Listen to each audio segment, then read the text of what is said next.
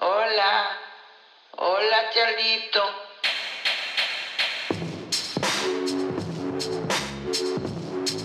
Charlito. Hola Charlie. Char. Hey, Charlie. Okay, Charlie. Is your name Charles? It's Charlie, not Charles. Feel like I'm about to spit a ball. It's an exclusive shit. Uh-oh. Someone that I've been following for over a year and a half. He makes good music, good vibes. Mr. Bad Vibes is so yesterday. Brooklyn's own Coda the Friend. What's Yo. up, fellas? What's up? Yo, man, thank you for being here, man. I really appreciate it. Seriously. Like, it blew my mind when I found out that Vernon was related to you. You know, and I just really want to share this story because I'm very selective with the artists that I follow. Because I'm very aware of the information that I'm putting in my mind, right? So I'm very careful when I do that. But I came across your music when I was traveling around Europe in 2019 summertime. And, and it was a transitional phase, man. Like, I wanted to switch up a couple of things in my life at the time, right? So I went out there with two of my good friends, and, we get to Madrid, we do a little partying. This is all obviously pre-COVID, right? We do partying, we're going to restaurants, right? We're still keeping it low, keeping it humble, right? Then we go to Mallorca, which is a beautiful island off the coast of Spain, right? And then we hit Ibiza, right? Party Central on steroids. Y'all went on a tour. Listen. So my man Josh, shout out to Josh, Jewish brethren of mine, right? Also I got to shout him out, and I want to connect him with you, Vernon, successful when it comes to home building estates. No doubt. He kept on playing this one song, and I'm like, you know what? All of a sudden, I start knowing the words, and I'm like, yo, who is this guy? And he was like, oh, this is a guy named Coda. And I was like, okay. And then the song was Everybody Think I'm Hollywood. Hollywood. I could see it, and we were out there because we were partying. We was also, we weren't on the gram, we weren't on social media. We wanted to keep it humble. But after a while, after party is that energy. After party, after events, and you're feeling, just the energy of all these travels. But you don't want to like really boast about it because you don't know who's watching you, and for business reasons you also don't want to put yourself out there like that. But at that time, when that song hit, we were doing crazy shit.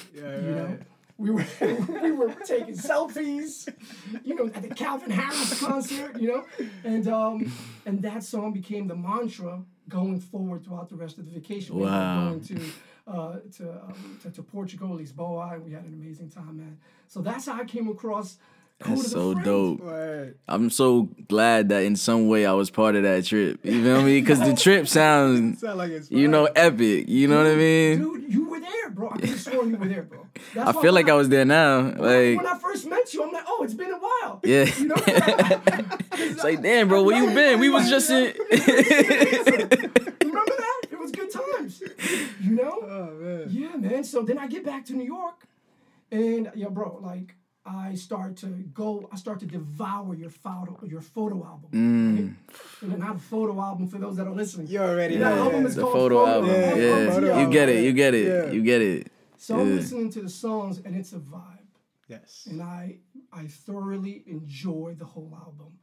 And so I start quoting you on Instagram, bro. I'm like, I'm taking a photo, quoting Coda.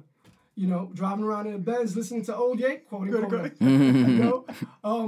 Also, I had just started a relationship, and some of your songs were hitting. Wow. When it came to those, to that relationship, and I actually ended up posting the video that you posted on your page. I think it was Birdie, and it was a young brown dude talking affectionately to his the girl that he was talking to, she had curly hair, whatever. Mm-hmm. And I was like, that's a vibe. And this is hitting home right now. This is hitting close, everything that you were spitting. So, you know, Vernon goes, yo, he's pretty good. My bro's pretty good. He's like, yo, and I was like, you're and I was flesh. like, I was like, Your kin? I was like, what kind of bro? Like fist in the air, bro? Or like same parents kind of a bro? He was like, no, my biological brother. I was like, get the fuck out. That's crazy. That's crazy. I remember I was on the bus. Small world. When we were talking, he was like, yo, really? Coda? I was like, yeah, both moms and dad. Really? Same. Yeah, man. That was That's interesting. funny. I was like, what? Like it's like I don't even know you, Vernon. Yeah. Like, his brother is Coda. So, you know, and it was still too much to process at the time, and it still is now, you know. And I'm grateful that you're here, Coda. You know, but I didn't get a chance to ask Vernon, man. But how proud are you of your little brother? Yo, man, I've seen him work his ass off, yo, and I seen him take jobs that he don't like. I seen him, you know, do things that he had to do in order to get to where he's at, and you know, I'm so proud to see where he's at now and to see, you know, how he's able to bring up his son and you know, my nephew who I love. I give my life for my brother or for my nephew, you know, in a heartbeat. So it's a beautiful thing, and it all stems back to, you know, our parents and what they were able to give to us. So shout out to Vernon Sr. and Marcella. Of course. Y'all are our loves. You know, we love y'all. For sure. And did you foresee this? Did you foresee, you know, Coda's it's success? I'm gonna tell you guys a story that nobody knows, right? Please. So back in the day, I think Avery was like 4 or 5 maybe, but he would sing this song, this Mary J. Blige song. I'm going down. I'm going Yeah. down, right? So he would sing this and he would perform it for the family. And my great grandmother, you know, rest her soul, you know, she said, you know, Avery, he's gonna be a star. He's gonna be a star. She knew that like from early.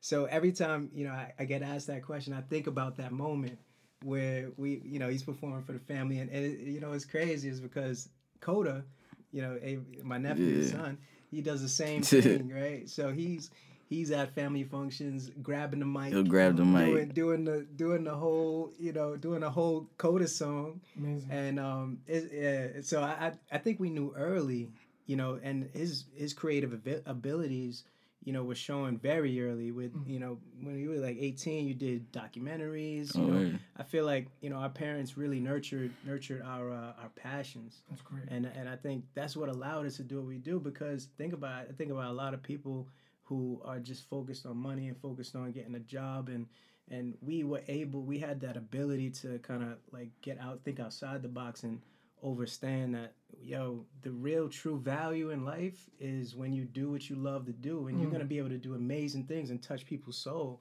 Okay. So we're seeing that come to fruition, you know, with what he's doing. So, and you're a testament to that. So that's, you know, we knew early. Yeah.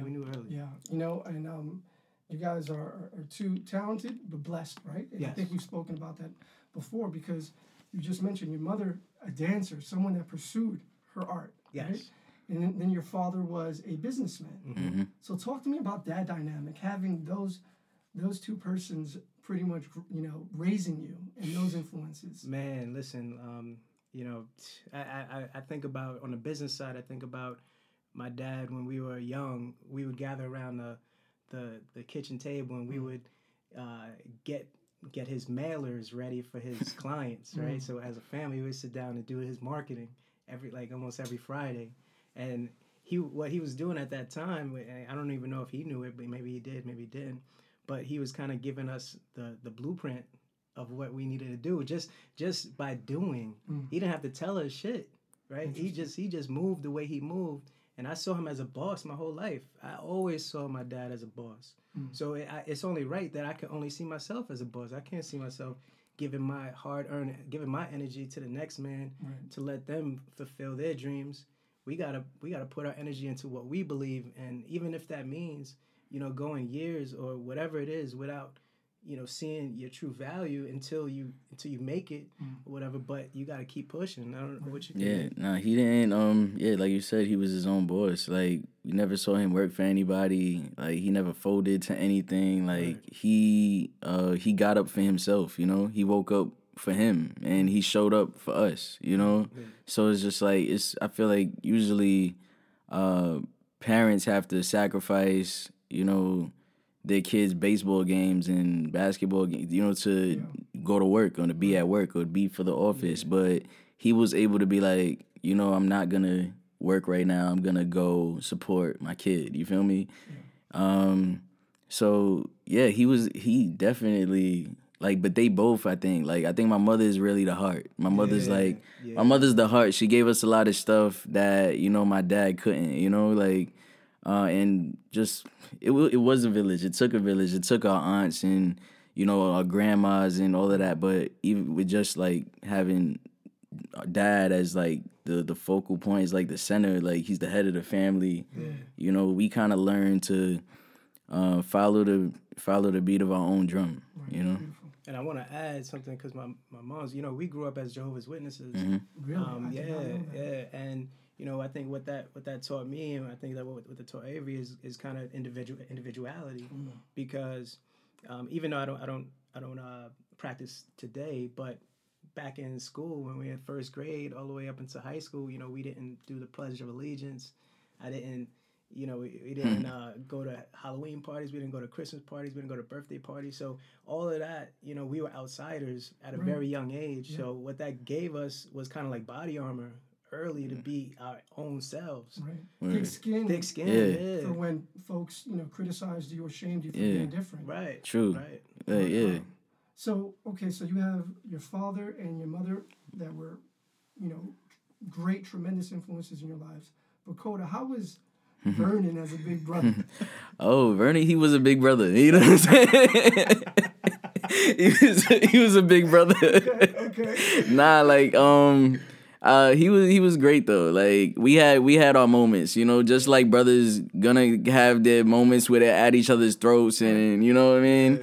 But we had great moments, you know what I'm saying? Like that I definitely cherish. Like I was always stealing his stuff, you know what I'm saying? I was stealing his clothes, his music, whatever it is. But I think at the time, like when I would be stealing his CDs, he didn't really realize what I was doing with it. You know what I mean? He didn't. It's like it wasn't like I was taking his stuff just to be like, you know, I don't care about it. Like I was really like digesting that music. You know, like he couldn't find his Fuji CD. I was studying it, you feel me? And see, something came. He was remember CD.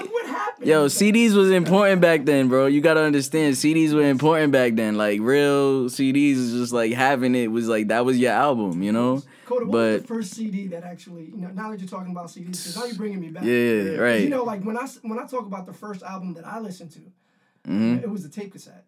Oh, right. Oh, yeah. We used to listen to tapes. I used to listen to tapes. I remember always bumping. I used to listen to it in a Walkman.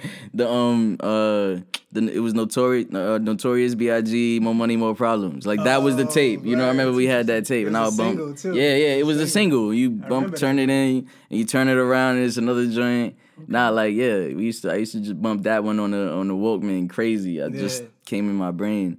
Yeah. It's awesome. And also in your interludes, I hear women, like family relatives. Yeah. Relatives. Like, do you have sisters? Oh no, we don't have sisters. Those are my aunts. Oh, yeah. Okay. Yeah.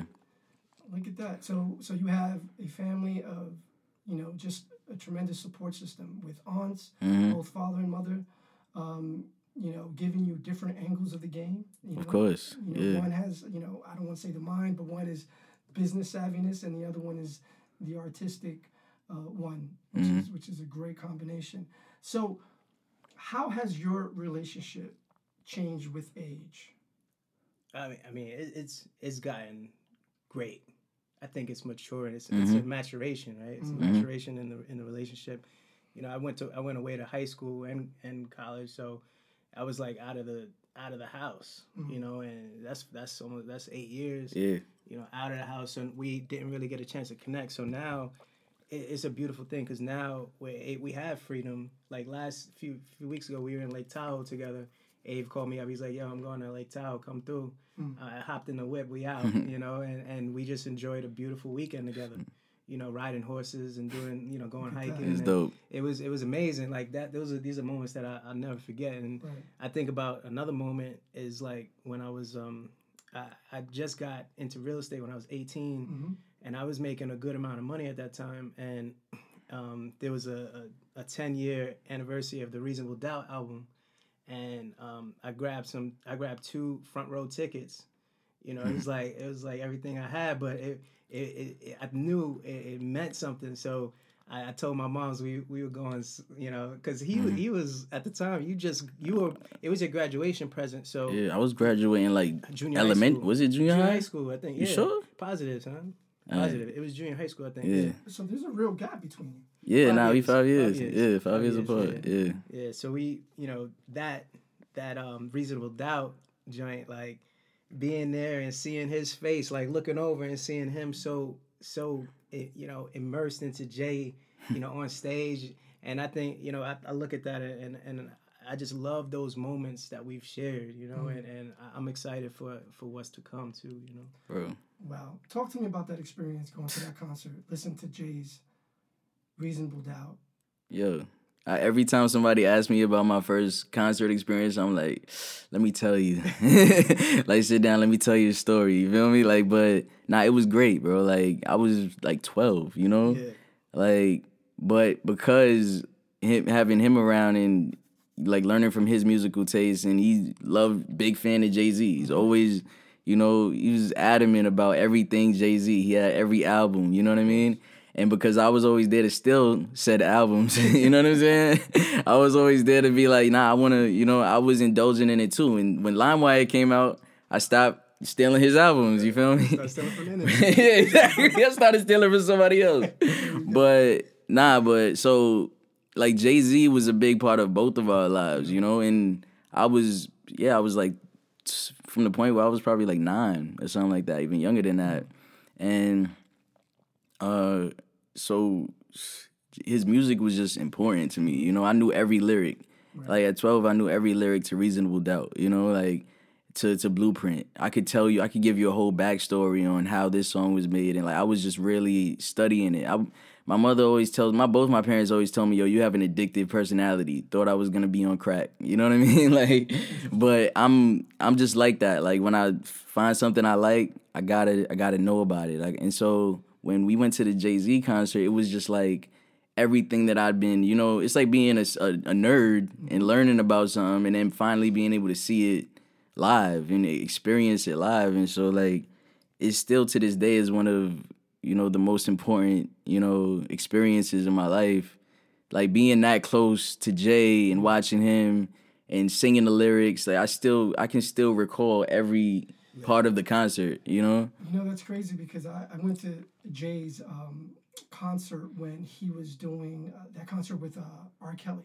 Mm-hmm. R. Kelly, something had happened the night before. So Jay-Z had to invite a whole bunch of friends. So he invited Mace. Like he had, dudes that I was like, oh, I would never know they would share the same stage together. Right. He was just grabbing a whole bunch of friends from the New York area, and they were performing, and it was a hell of a concert.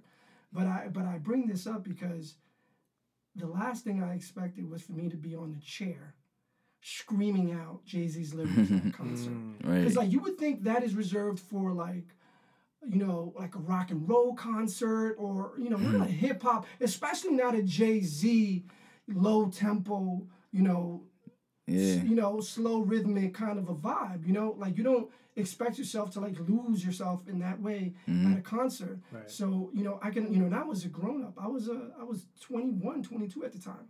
And I was overwhelmed with the energy. I could only imagine being your age. Bro. Yo, Jeezy was sitting behind us. It was crazy, he was right there.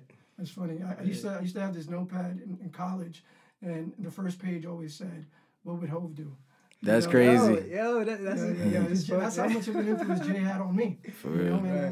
Look, there was a time where I was just messing around with Nas's music, and then there was a time where I forgave Jay-Z for some shit that he did, and And then overall, I just appreciate both of their music, man. Yeah. You know, great.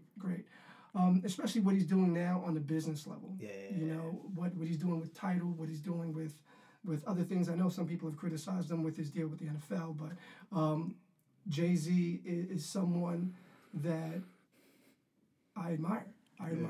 For many reasons. We're in the midst of a pandemic. Yeah. How are you guys holding up?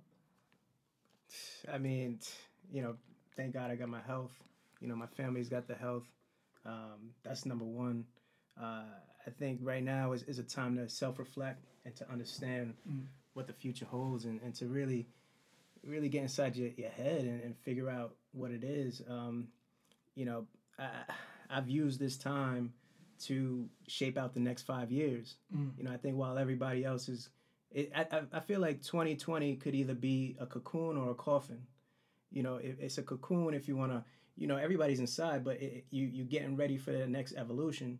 Or it could be a coffin where you kind of, you playing into your vices and you know, you going too hard with, you know, the drinking, the smoking, whatever it may be. Right. But, you know, I like to see it as a cocoon where we're going to emerge out of, and, you know, 2021 as a new being, as an evolved person. So that's how I look at it, and I'm ready for the next move. Word. How about you, Coda? Like artistically, where are you? Yeah, I've taken this time to really think about my life. You know what I mean? I feel like, man, I've been in tunnel vision. I've been tunnel vision for years, you know? And we were talking about this on a trip, and I was just like, bro, like, I've been paying attention to certain things that I haven't had, you know, the luxury of paying attention to, like my emotions and like my, you know, my relationships and my close relationships, and like really trying to repair things that have been broken and, you know, things that haven't been, you know, tended to, you know, like just, you know, you're not tending to your emotions every day necessarily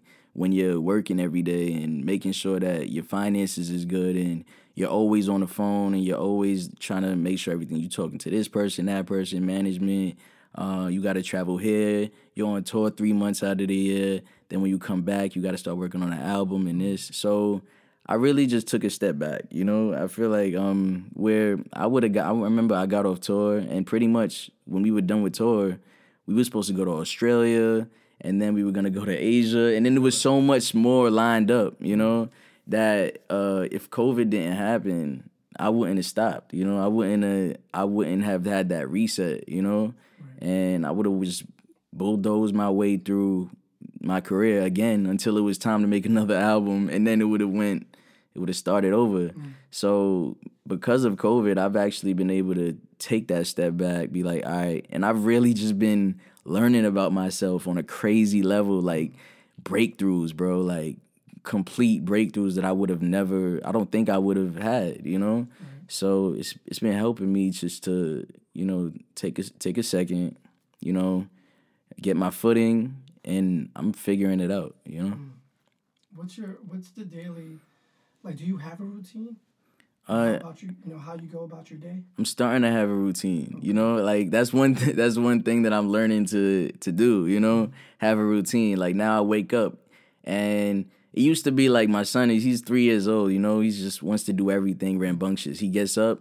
I don't know how he does it, but he's up. You know what I mean? Like, he gets up, and he's like, yo, like, he can have coal in his eyes. He gonna be like, let's get ready for the day, Dad. You know what I'm saying? Like, he's ready to attack the day like nobody I've ever seen, you know? So it used to be a struggle for me, you know? But now I've been doing things like, now when we wake up, before we do anything, we stretch. You feel me? We get loose. We feel like we take a whole 15 to 20 just to do different stretches. And he does them with me, like, seriously.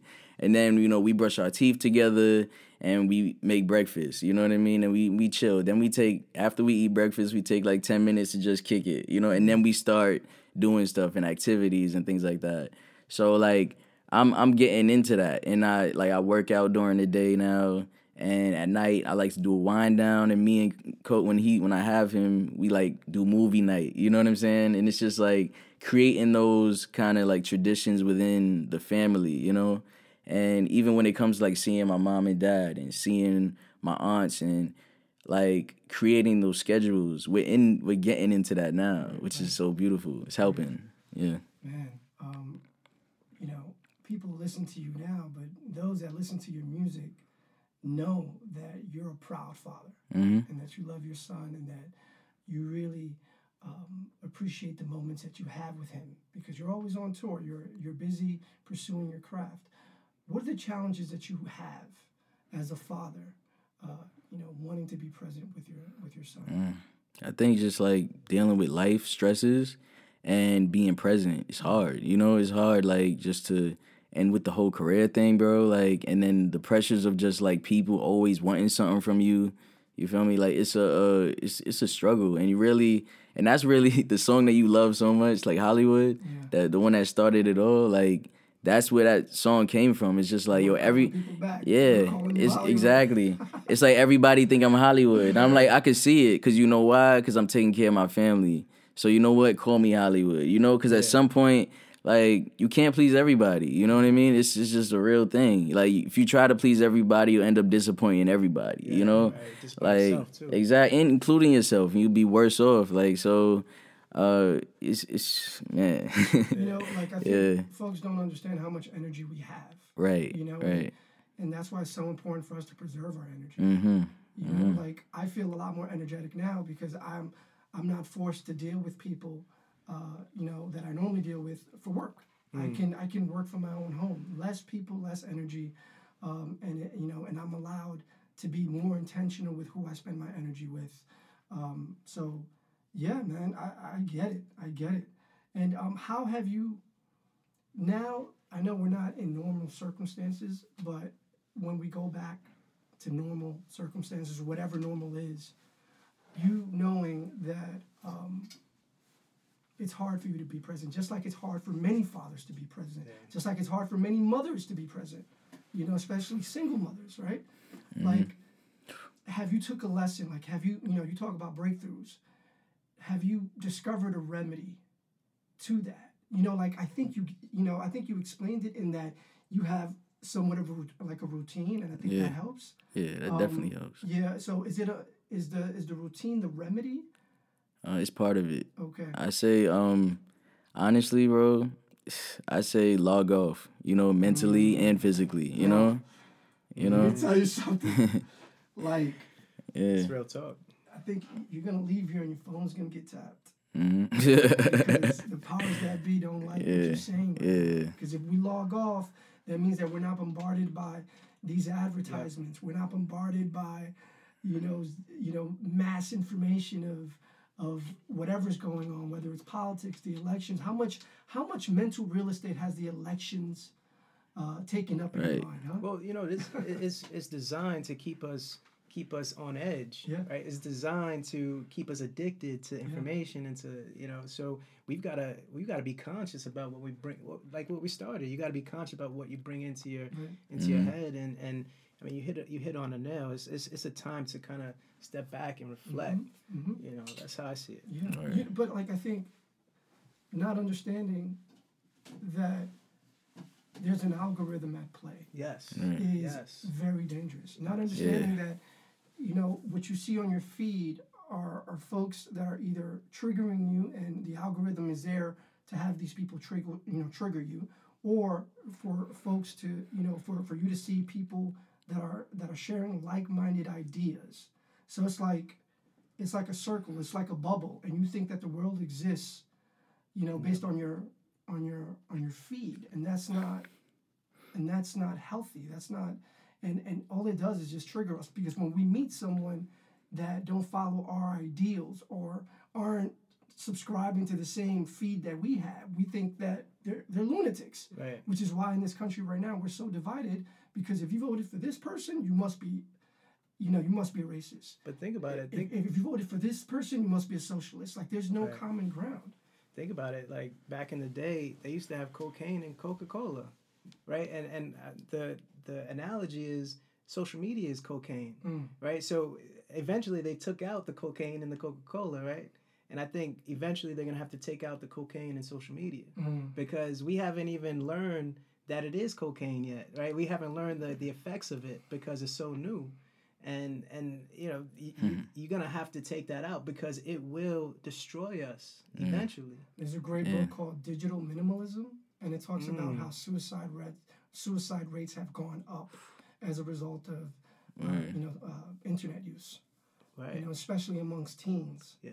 You know, and depression. Yeah. You know, but the thing is that you as an independent artist, this is important for you. Yeah.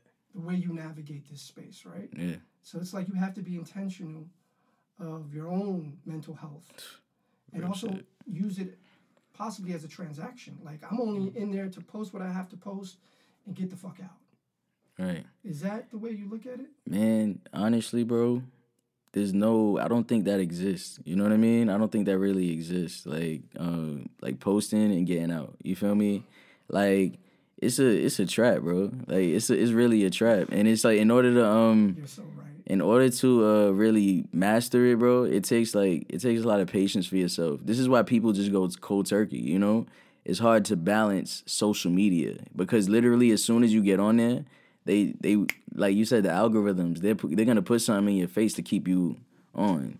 Don't believe for a second that they don't know that you've been off social media for 3 months. You know what I'm saying? They know. You feel me? And their job is to bring you back, you know? So and I don't even think that it stops at Instagram. You know what I mean? Our TV, we got smart TVs. Our TVs are listening to us.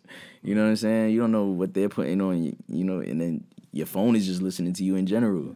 So I think it's one of those things like you have to just have mastery over your brain, over your mind, you know, in order to navigate social media in a way that doesn't completely destroy you, you know, because like you're on it, your friends are on it, like everybody's on it. Like people answer their Instagram DMs before they answer their text, before they answer a phone call.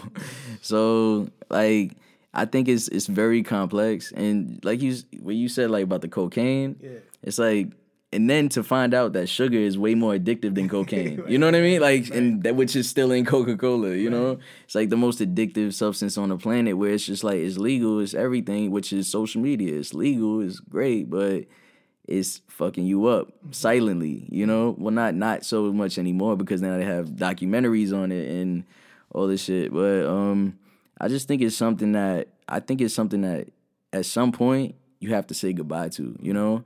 And I think that people's like path and journey should be like, I may not be able to get it off of it right now because this is how I'm making money, blah, blah. You have your reasons, you know? But I think at some point you should be moving to getting away from it and moving back to, yo, what was I doing before social media? How was I living? How was I connecting with people? Because a tool that was meant to bring us closer together brings us so much farther apart. You feel me? Like, it's really crazy. Like, even like MySpace started it, then Facebook. Now look how many apps there are to connect with each other, you know, but everybody's so distant. If you realize, like, even talking about elections and stuff on Twitter and Instagram, you realize none of these conversations are progressive. You feel me? Like, none of them. Like, they're all going around in circles and hateful. Like, it's nuts. I could put on my Instagram right now, yo, I'm not voting. You know what that's gonna start? You know what that's gonna cause in the world? Like, people are gonna be like, bro, you're canceled, you know? Yeah. Not cause I said fuck this or fuck that or whatever. Not cause I took a stance on abortion or whatever, like, and I'm just naming random stuff, but like, it's like just cause I said, you know, I'm not voting this year. You know, the thing is that people can always, you know, create a narrative, right? Right. By saying that you're not voting, people will say, "Oh, so you are voting, in fact, to preserve the status quo." Exactly. Which is the way it's looking right now in the Supreme Court. Right. Abortion is going to be done with. So by you not voting, you know, so look, that's why you just have to navigate it intelligently. And sometimes, like, there's things that I want to say. But I'm like, you know what? I don't want, because, you know, sometimes I got time to go at folks on social media, especially folks that I adamantly disagree with. But, you know, I always think back and say, no, there's better use of my time. Right. Yeah. There's better use of my time. And this is ongoing. You never have time. That's the way I see it. You never have time. Like, I never have time to argue with somebody on the internet. Like, never. Not even one time. You feel me? Like it just But there's doesn't not make someone sense. that just annoys the shit out of you, But bro. nah, You not can not block- you enough. can block them, right? Not enough. I do block people. I block people that come on my Instagram comments that are speaking real negativity. Right. I block them. You feel me? Because it's like, why are you coming to me My to platform, speak negativity? I'm not coming. I don't come on people's comments to be like, oh, you said this, blah blah. I don't do that. Right. Why? Because I have no business on your feed. Like when I post something, it's for the people that are following me. You feel me? And I'm trying to express. If I'm trying to express something, then that's what I'm trying to do. You know, but I don't need that. Though that's people feel the need to protect their values. You know, to protect their image and say like they need to kind of like stand up for themselves. I don't feel that need. You know, like. I think that I've developed that because I think I used to argue with people. I used to argue with people in comment sections and that until I just learned like, bro, like you don't know me. You know what I mean? And on top of that, like, I know what I'm saying and I know why I'm saying it. You know, I'm not saying it from an uneducated place. I'm saying it because this is the shit that I mean. You know, and I don't need that negativity coming to me. You know, so while I don't like bring negativity to other people on the internet, I don't like allow it to come to me. You feel me? If it comes to me, then I'm gonna block it out. And and you realize that by doing that, you didn't silence somebody. You feel me? Yeah. You silence them from the people that you're talking to, the people that you're speaking with, and you can then have a positive dialogue with these people, and they have no power, bro. You feel me? And the Trumps of the world have no power. Like they can't speak. It makes them heated. You feel me? Like when you silence the devil is just like, yo, I gotta find a new way in. You know what I'm saying? Like, and you gotta continue silencing it. I just find it sad, disappointing that your son, for example, is going to grow up in a world where this is happening, and this is only, I don't want to be pessimistic, but I don't think this is going away anytime soon. Right. I think social media, I think the internet is going to be used to divide people further and further. You know, how can you control freedom of expression? People are going to say whatever they're going to say.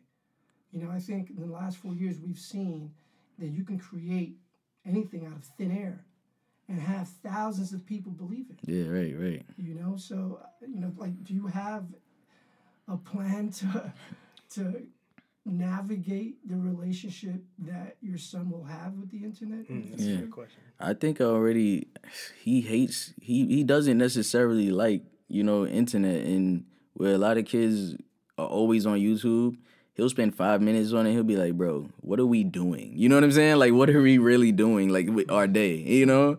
Like, I'll be like, yo, Coda, please just get on YouTube for 5 minutes, please. You feel me? Like, begging him, like, dude, because he's always really wants to do stuff.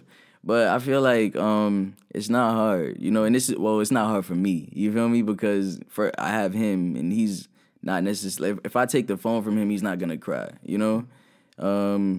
But he wants to adventure, and I'm in a privileged position where I can like show him other things, show him the world and take him places and like, make sure that he's around, things that will stimulate his brain, And I feel like even if you don't have a lot, you can still do that, You can still stimulate your child's brain and help him understand that, help him or her understand that there's more, to the world than these phones and these tablets and whatever, It's just like, bring them back, be authentic with it. Like, it's not all about screens, bro. Like, and I guess my main thing is just pushing him into nature, Yeah.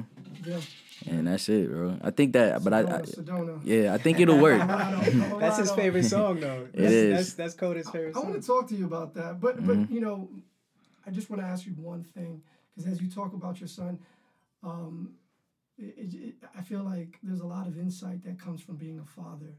Is there something that you can say that has truly changed you since you've become a father? I mean, you see everything is black and white. Well, at least I did. I see everything is like black and white, way less gray areas, in life. You feel me? Like, it's either I'm gonna do it or not. It's either I'm gonna be here or not. Like, I'm gonna spend time on this or not. Like, you know, that's kind of when he was born. It was like, yo, I remember the conversation I had with myself. I gave myself ultimatums, and I was like, yo, I got few paths. I was doing video at the time. I was like, you gonna do video?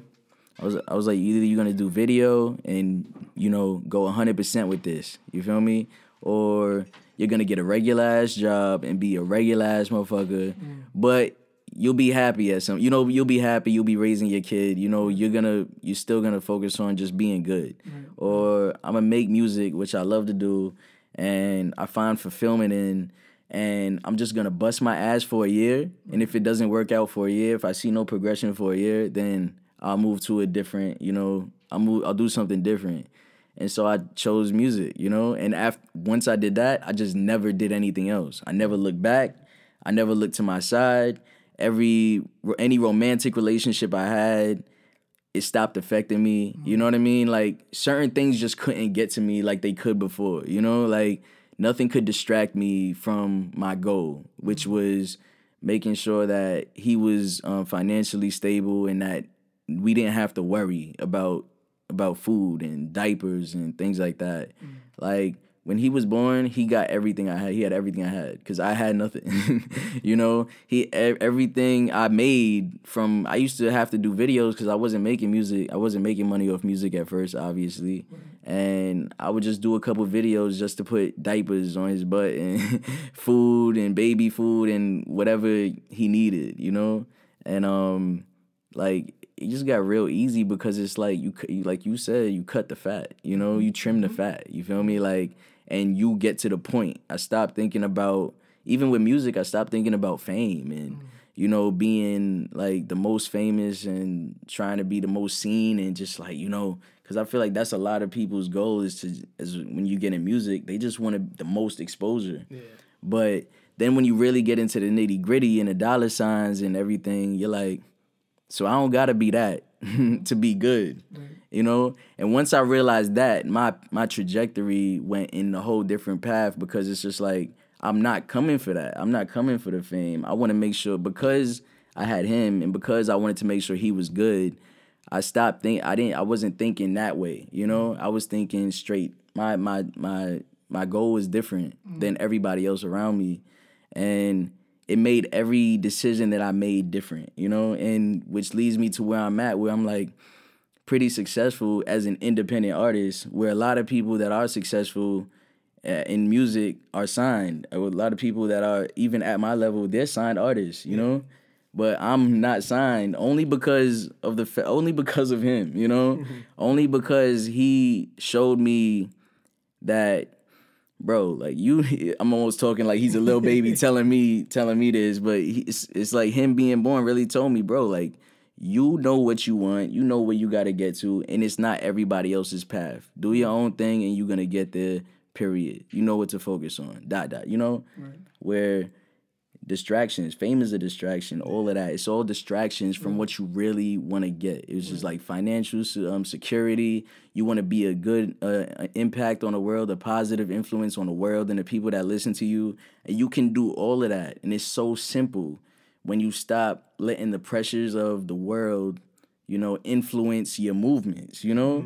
Because there's so much going around that you think, I'm supposed to go this way, I'm supposed to go that way. And really, your path is just right there waiting for you. It's waiting for you, you know? And all the simplicity and all that, like, it's so much, it's so simple that we don't see it. You feel me? It's right in front of us. But our brains are fogged by Instagram and Twitter and, you know, so many things that we see in TV, like, you know? And, you know, it's funny that you say that because some would say that you being an independent artist, you're traveling the road less traveled. Yeah. Right?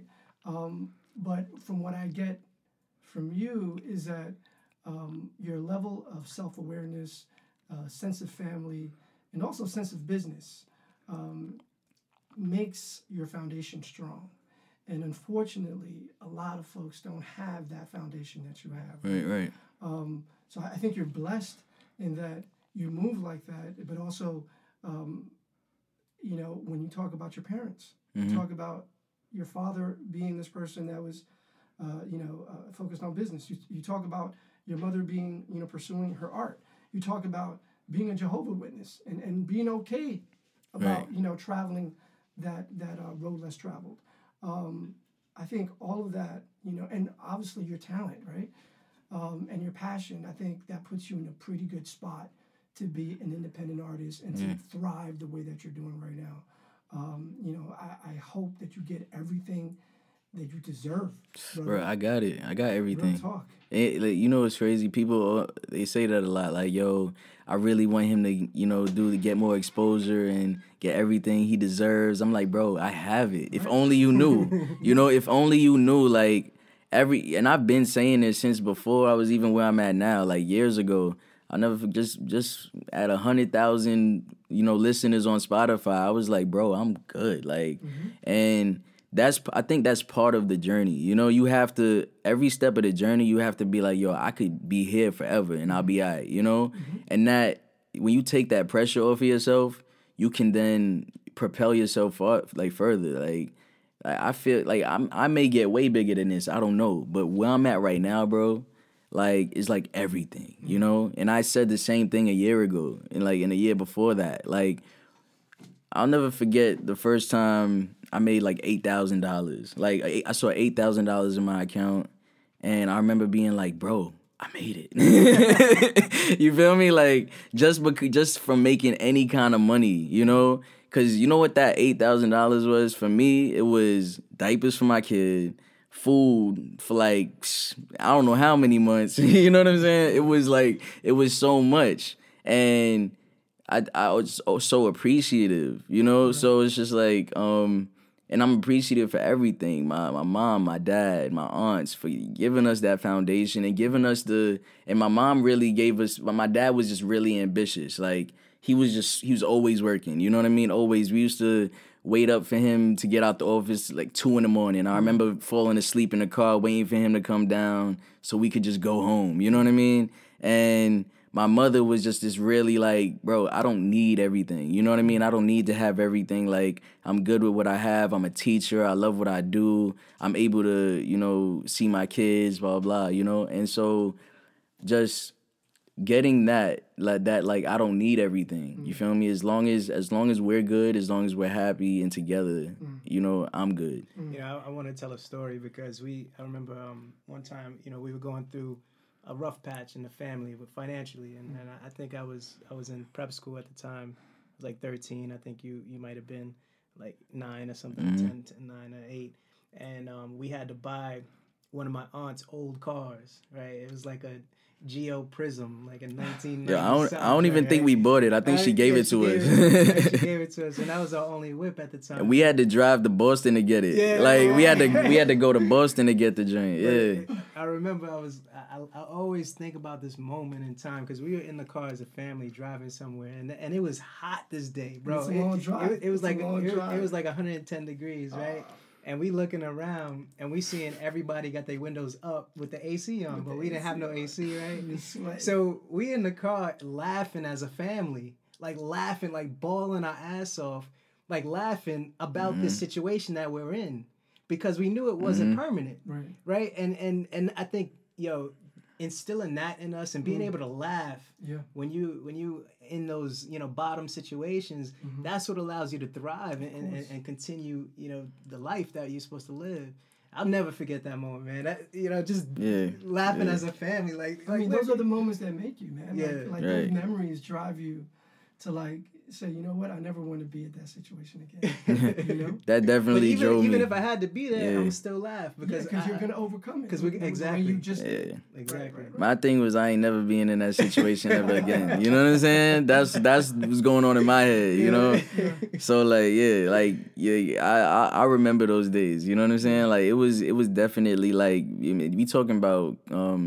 Now we dealing with COVID. Before it was recession. You know what I mean? Like that hit mad people. You feel me? And we felt it. But like it was crazy. Like I look at the stuff my parents used to go through. Like like they used to wake up, car be getting towed. You feel me? Like and they just look at each other and laugh. You feel me? Like it's just crazy stuff. But throughout everything, you gotta keep going. And I take. you know, even now, after years and years of grinding, like I'm talking about day in, day out, like I think for like 4 years I didn't put my head up. You feel me? To see what was going on around me. You know what I mean? Because it's just like so much to do. You feel me? It's so much to care for, whatever. But now that I'm looking up, I'm thinking about stories like that, you know? I'm thinking about like how my parents have made it this far in their relationship, because like I can't seem. It reminds me of the song Hey Ya, where he said, "Thank God for mom and dad for sticking two together because we don't know how." You feel me? Like I'm starting to think about some of those lessons that our parents was teaching us, like not even straight up, just from living, just them being around. You know what I mean? And you learn from the mistakes, you know, it's all good.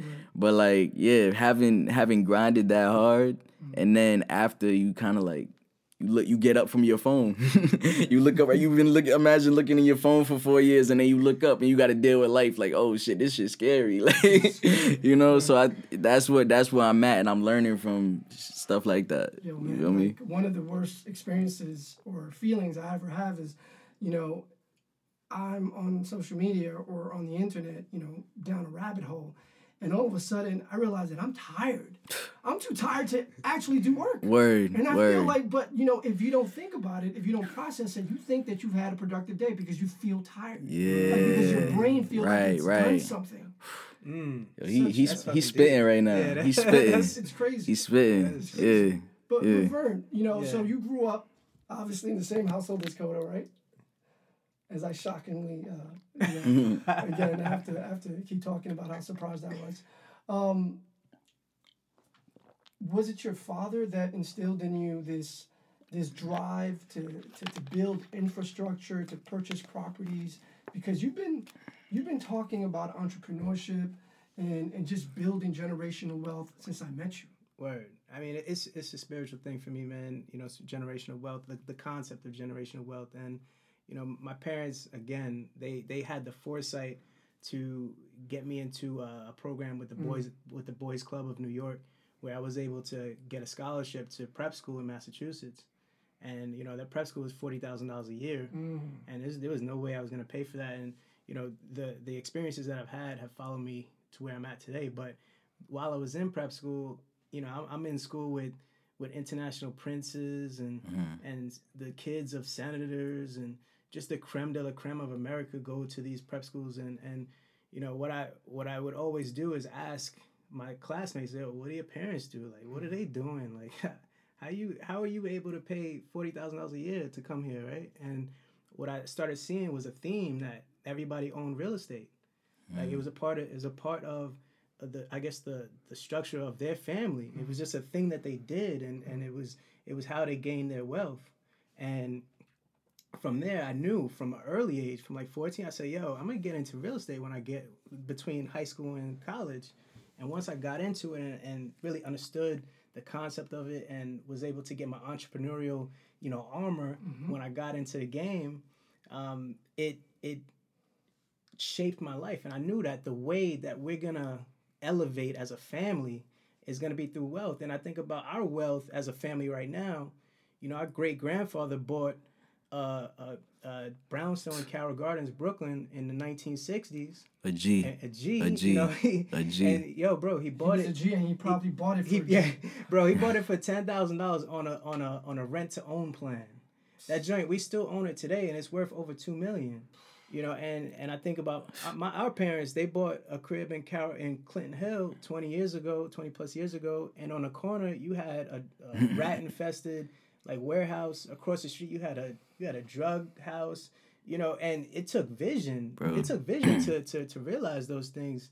And 99.9% of our wealth as a family comes from real estate. Yeah. You know, and that's what kind of clicked with me. I'm like, all right, so let me take what my great-grandfather did. You know, our other great-grandfather, and I just learned this recently, our other great-grandfather owned property down south, and he was one of the only black people who rented his land to both white and black folk. You know, so I feel like it's in us to do it, but we here to elevate. Avery owns 2 buildings.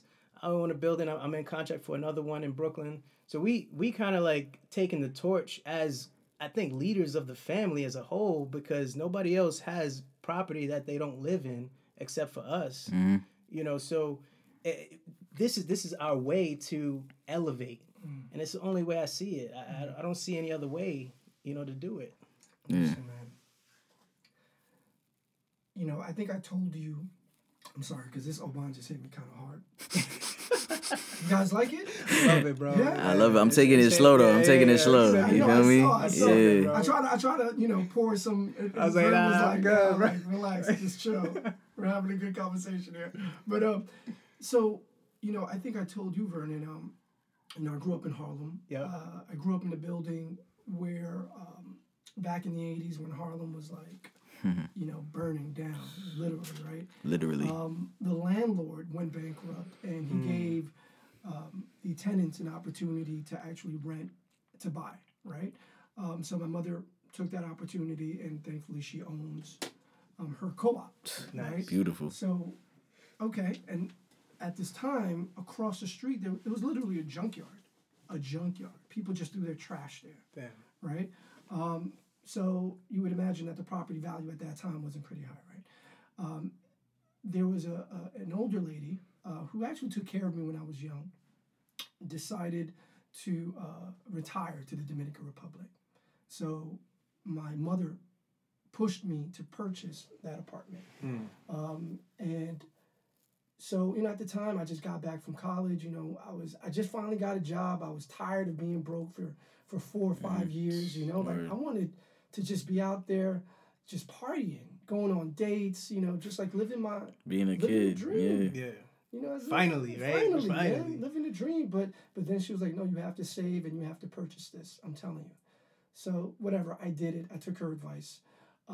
Fast forward 10 years, that junkyard became a luxury apartment rental with concierge, with a gym, with a garage. And when I tell you the property value tripled. Easy.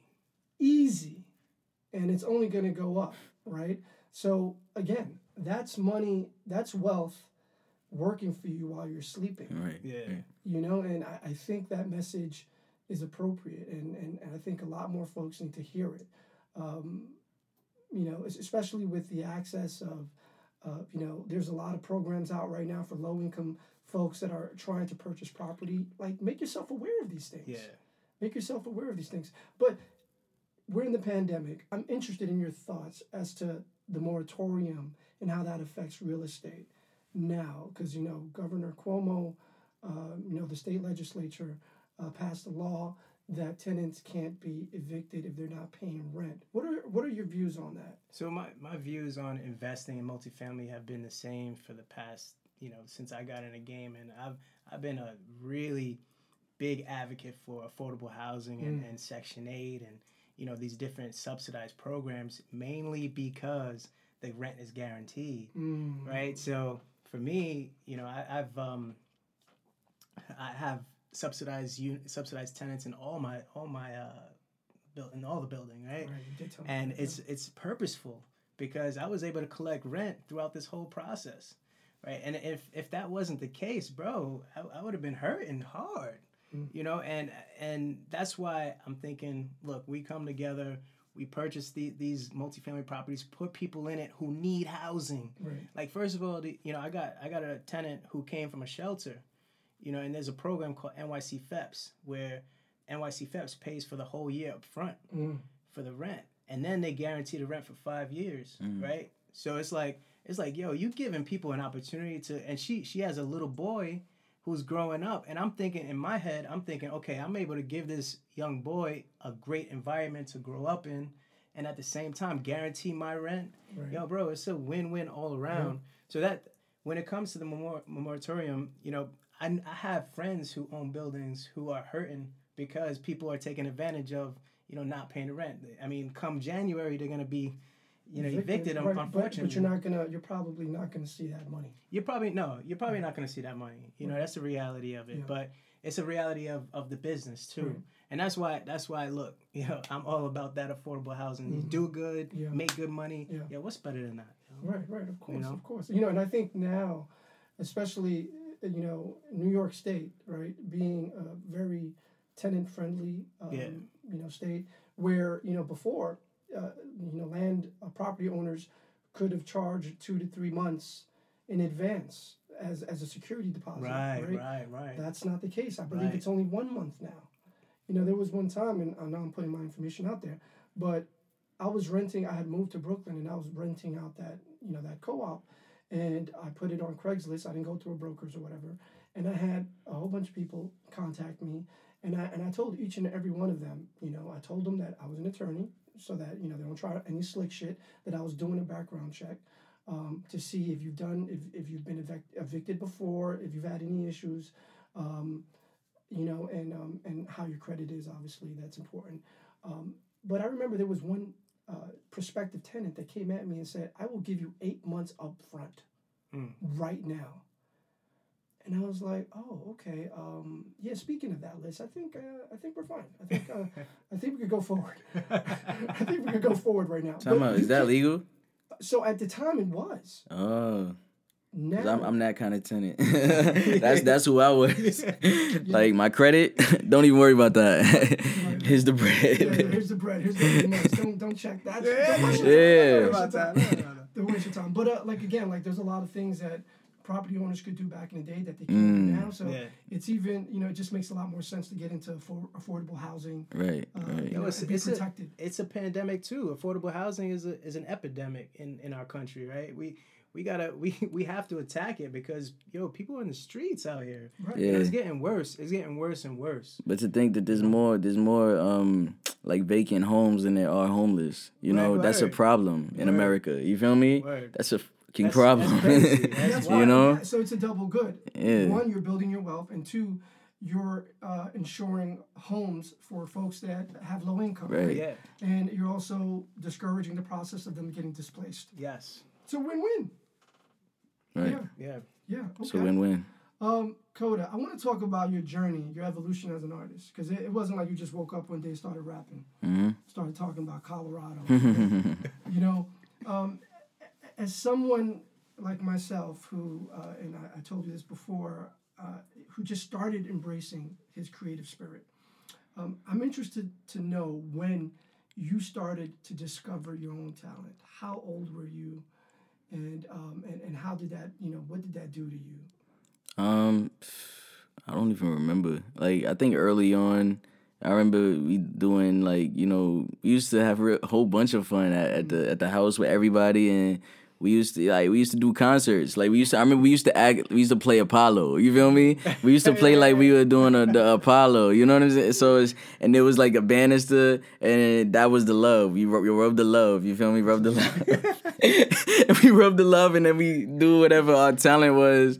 And my thing was always like, even before the first instrument I played was trumpet, and before I did that, we were playing Apollo in the crib and singing and dancing and whatever it was that we were seeing on TV, and that was my thing. Every time I would do Apollo, I would be singing a song or rapping a song or whatever. And early on, my aunt just told me the story again. She was like, I know we used to rap into a tape recorder. We used to have this, my aunt had, remember, because when you're a kid, you're finding stuff, you're taking stuff down, you're going in closets. And I'll never forget one day, me and my cousin Derek, we found a answering machine.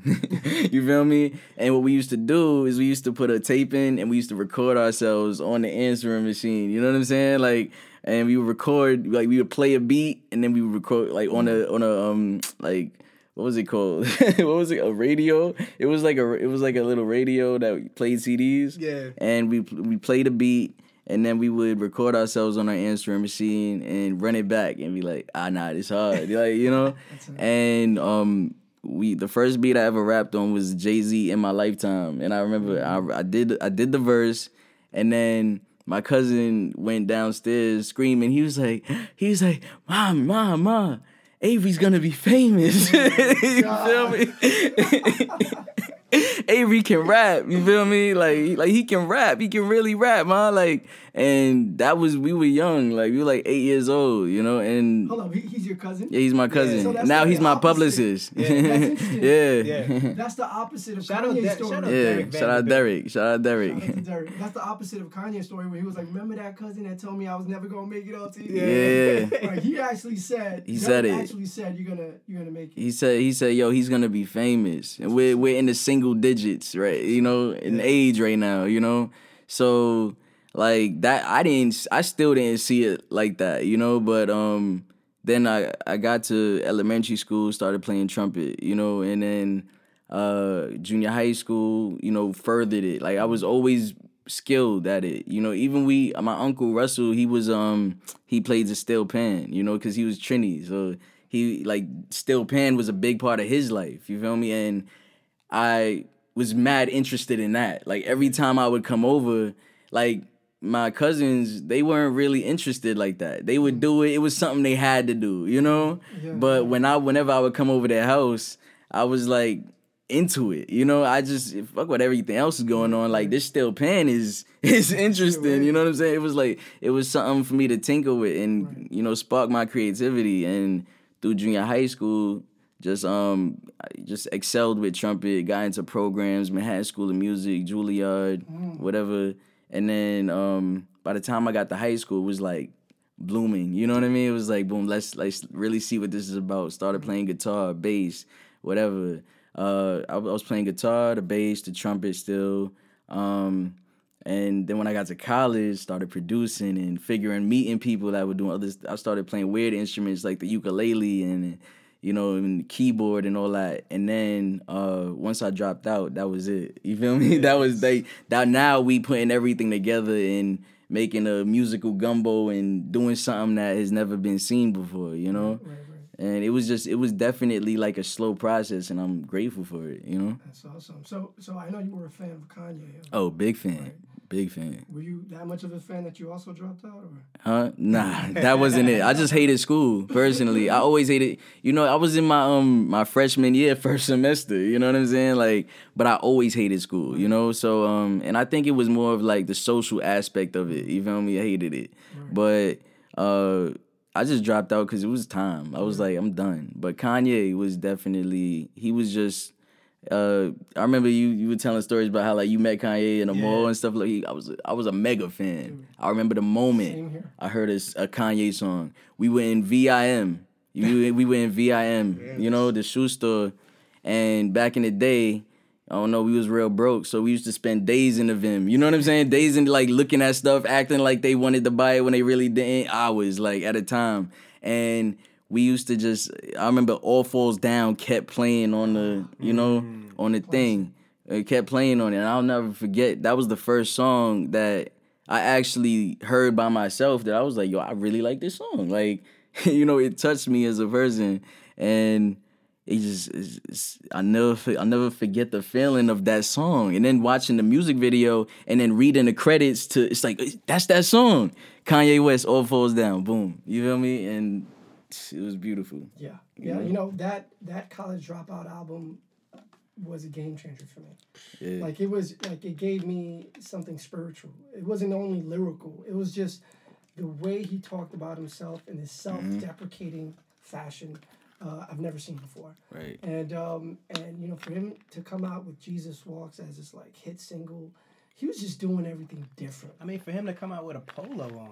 You know, a pink polo. I felt like, he was doing it different. Yeah, he was different. I own a pink polo. Like, okay, Kanye. You know, he was talking about fraternities. I was involved in fraternities.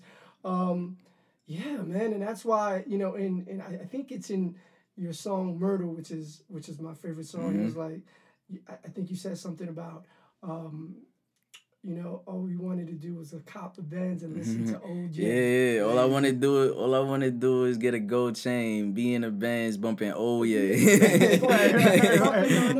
I'ma do it my own way. Yeah. Yo, bro, that lyric hit me so much because again, I was such a big fan of Kanye, and I knew exactly what you were saying. So much so that when I first graduated from law school, And after putting in some time working for someone, I decided to go out on my own. Mm-hmm. And when I went out on my own, I was able to purchase the whip that I've always wanted as a little kid, which was a Benz convertible SL. Damn, so that shit hit you for real. That was personal. Red leather seats. Ooh, I remember that joint. Yeah. I was a different man at that. I remember, bro. I'm different. I remember. I'm different now. I'm different now. I'm evolved. But you know, and when you said that, I was like, wow, like this kid, like I'm fucking with his music because, you know, I'm sharing this with you now. There were several times where I would be driving that car, knowing everything that I've been through to get to that point, all the schooling, you know, coming from my tough environment, being able to like even afford the car, put myself in a position to like thrive as an attorney. And I would blast Spaceship. I would be driving around with glassy eyes, bro. It was real. Yeah. It was real, brother. Like, or I Wonder, you know, I know that wasn't the first album, but I Wonder is when you want to talk about ambition and like wanting to achieve dreams. It was Kanye, bro. Dude. It was Kanye. Bro, you could feel the hunger. You could feel the hunger in those albums, bro. Like it spoke to your spirit. Yeah. You know. Very few artists have done that for me. It was inspirational, bro. Like, yeah, he you know what it is? It's like he painted on the canvas the way he wanted to, like, and it was completely different than what everybody else was doing. You know, Right. He wasn't talking about drug shit. He wasn't talking about gang shit.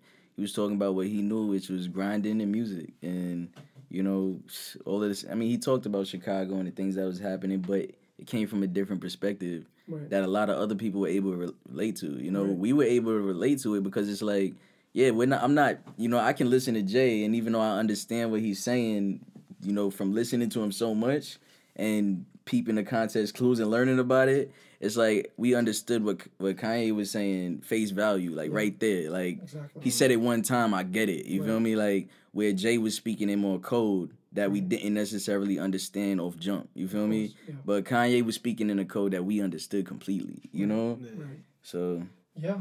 And you bring up Jay-Z and, you know, and you also being from Brooklyn, you know, and me being from Harlem, I was highly influenced by Jay-Z. You also had the influence of the charismatic Biggie or the hardcore MOP. Those were the influences that you had around you, right? But, you know, I found out that you also had a taste for the Beatles. You had, you know, for Jay Dilla, like, you know, folks that weren't from your local neighborhoods. right. How did that come about? Like, who exposed you to that? LimeWire. Right. LimeWire changed my life. Like, I don't think we didn't really have a lot of musical influences around us, like firsthand. You know, it was more so. You know, we were watching BET and MTV, and that's where we getting all our stuff from. But if you're watching BET and MTV in, you know, '99, you're not necessarily learning about the Beatles. You know. And if we don't come from, you know, we come from black people that listen to, you know, Mary J and the Commodores and the OJs, and you know what I'm saying? So, like, I think just when LimeWire came about, it was perfect for me because me and my addictive personality, because I was like, boom, I have this tool where I can literally type something in and find everything, you know, every piece of music, whatever, like, and that shit opened up the world for me. Yo, I used to spend hours on the internet not doing anything except for finding music, bro. Like, I used to dedicate a day. I used to dedicate days just to finding music. Like, and whole catalogs. I would type in the Beatles, and I didn't care what the song said. Download, all the way down the list. And I would do the same thing for Dilla, for Lupe Fiasco, Kanye. Yo, I remember we being on the Rockefeller website listening to snippets of Late Registration back, like way back before, when nobody was even on the Rockefeller website, you know? And to find out that some of the songs that were on the snippets, the beat had changed on the final version on the album. And you know what I mean? It's just like, so I knew, like at the time, like my intellect with music, like I knew things that people didn't know. You know, even like songs that are coming out now as like new songs, like a Lupe song, whatever. I'm listening to. I'm like, bro, this came out in This was out in 2006, bro. You're wilding. Like, what are you talking about? But like that LimeWire opened up the world for me. I learned about the Beatles. I learned of any band that you could think of. I was listening to everything, like literally country music, bro. Like I wanted to. As soon as I heard a name, it was like forget it. You know what I mean? So when I heard names, whether it was The Fray or everything Biggie, everything with Tupac, I used to devour this knowledge. Like I used to take it in like it was like the Bible, bro. Like. And then I would listen to it. I would have you remember he used to tell me, yo, why you got your headphones on so loud? Like, you gonna go deaf. You know what I mean? And I'll be like, you don't get it. I'm lost right now. You know what I mean? I'm immersed in this, So, yo, I don't care about nothing. Like, music industry bullshit.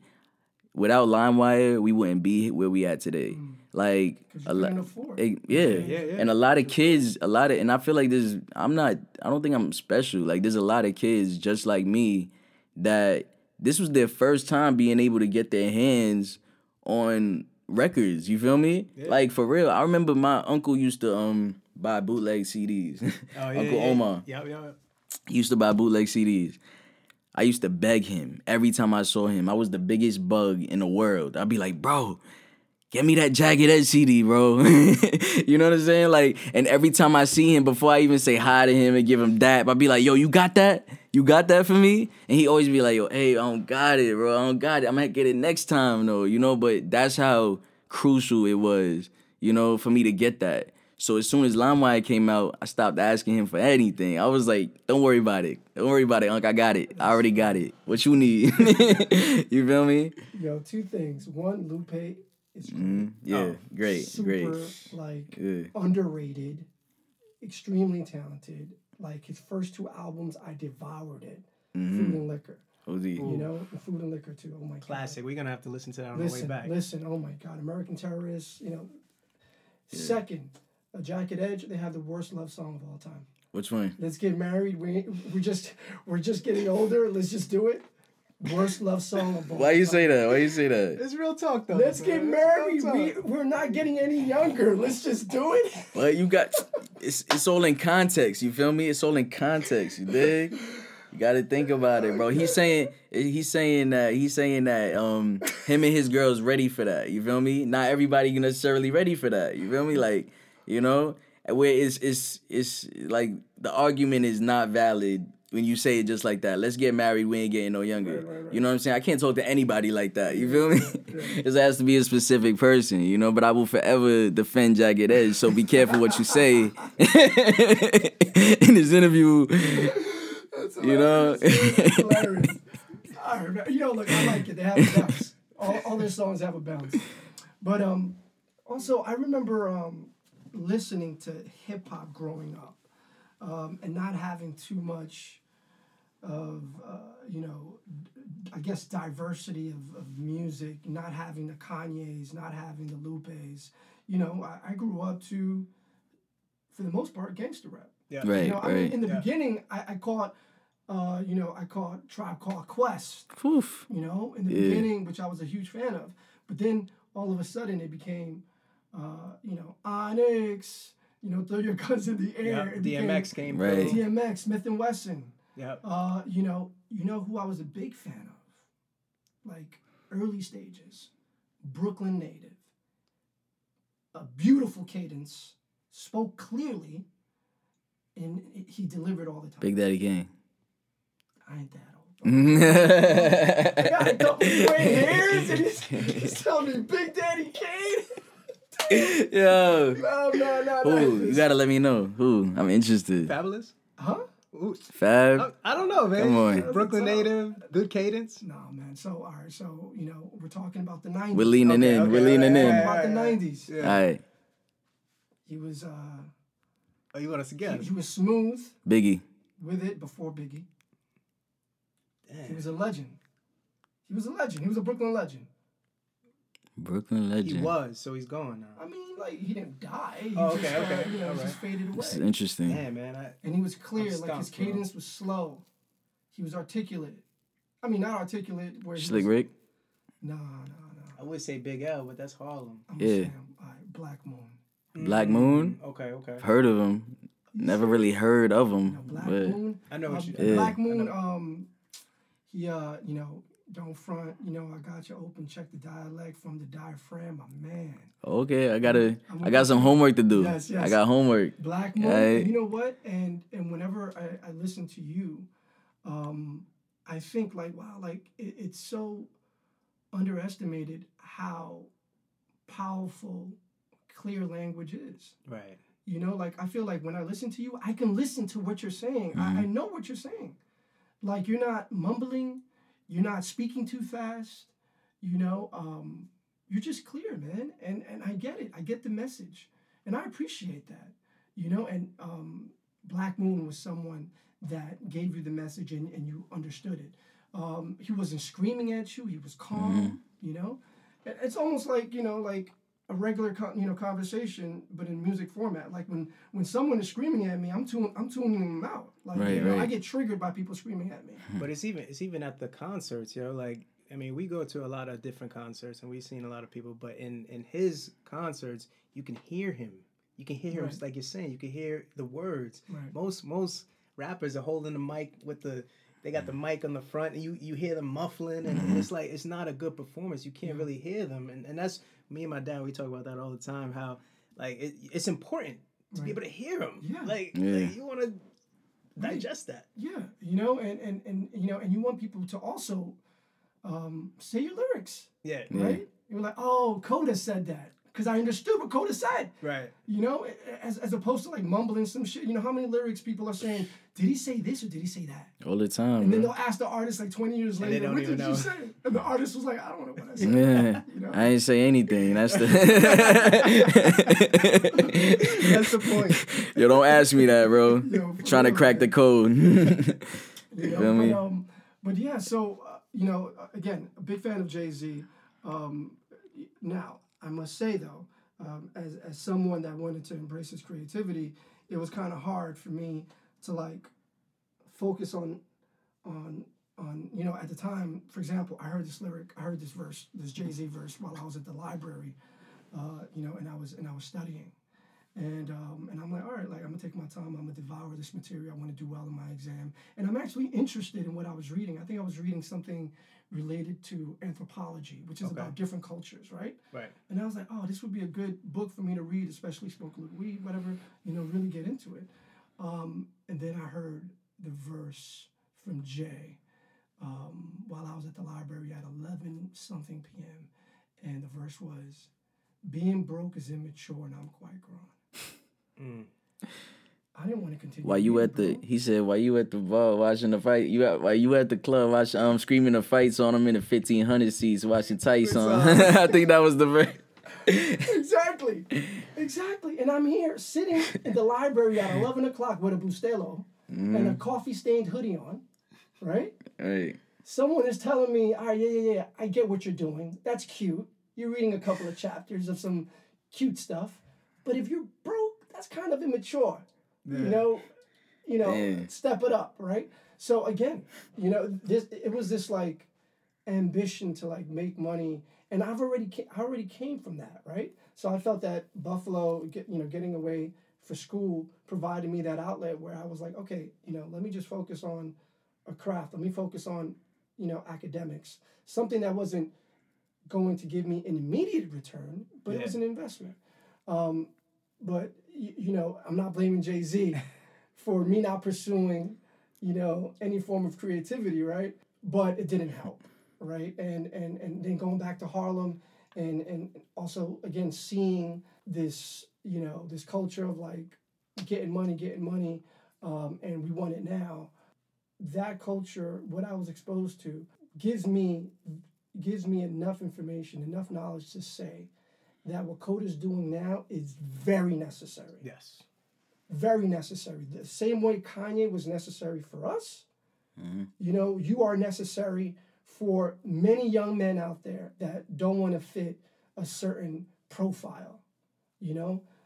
Someone that wants to travel the world. You talk about so many different places. I want to ask you about that. Why is it that you have destinations as so many of your song titles? Yeah, I think because like being in the city, it feels trapped. You feel trapped a lot, And so like I always wanted to travel the world. It was always a thing of mine. Like I've named a lot of my songs after cities that I've never been to, just because like I named my song Colorado. It's like my biggest song to date. Like I didn't go there at the time. At the time I'd never been there. It was only like my idea of it. I was speaking on my idea of Colorado, of what it would be like. Wow. Like it was like all manifestation. And a lot of times I wouldn't name a song. Every time I would name a song something, I probably never been there when I would made the song.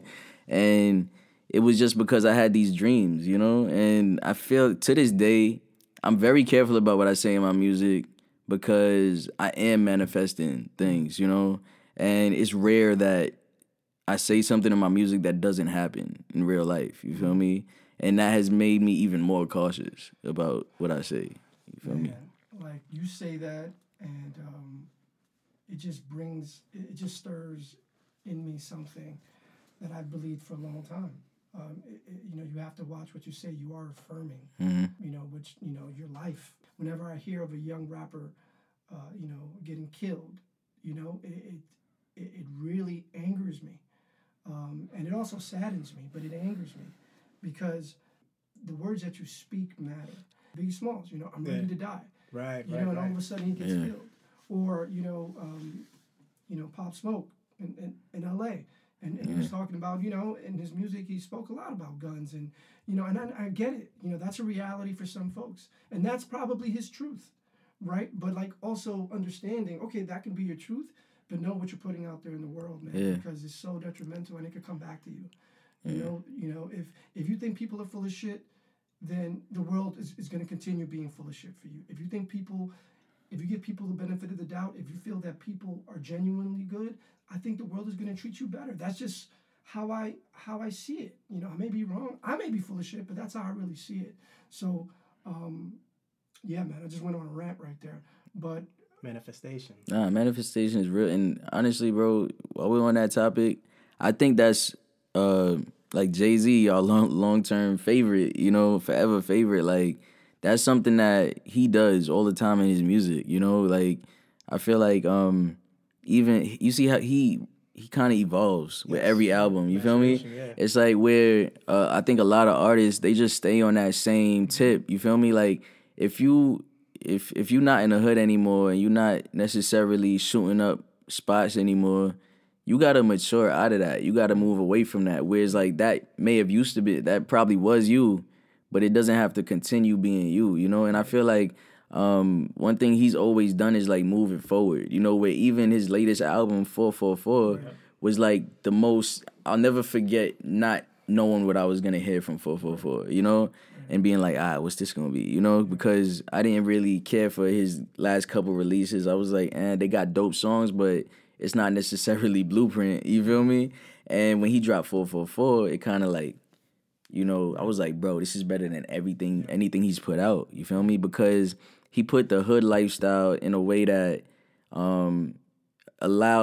made room for improvement for everybody. It's just like, bro, like we can mature into this. You know what I'm saying? Like he's telling people in the story of OJ, like, you need to buy the block and rinse it. You feel me? Like that's how you rinse it. Like so.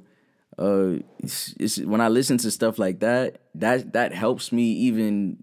It inspires me to even push it forward. Now I can. It's like hearing him talk like that from what he was talking about in Reasonable Doubt, where it's more like he was in it. I'm in the drug shit. I'm doing this. You know what I'm saying? Like, and I feel like other artists have to learn from that. Like, and be like, yo, I may have done that. Because personally, I ain't never sold drugs on no crazy level or did whatever. But that's a lesson that they can learn from, I think, 444, where it's like, bro, yeah, I've done this, but there's space for growth. And I don't necessarily have to be in this forever. And it is sad that kids are still dying from and these are successful kids, like making millions of dollars off of music, something very legal. but they still fall victim to gun violence and drugs and all that.